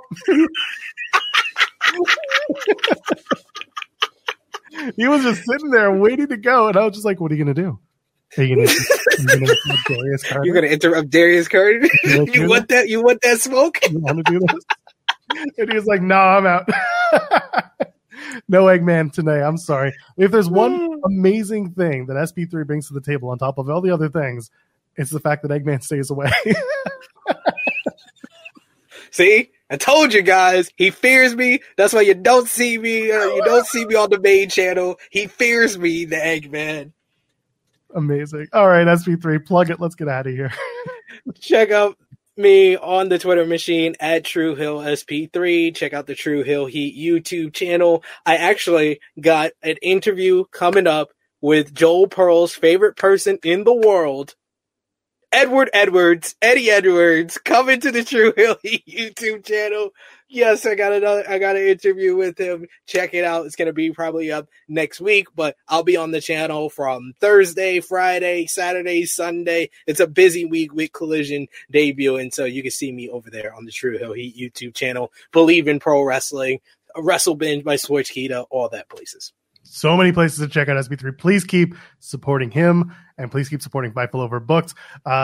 As of right now, Jeremy has plans to be back on Friday. I'm not going to guarantee it, but he has been talking to me. He actually was messaging me during the Darius Carter interview. So I'm excited for what comments we're going to pull from that, because God knows he gave us a lot of them.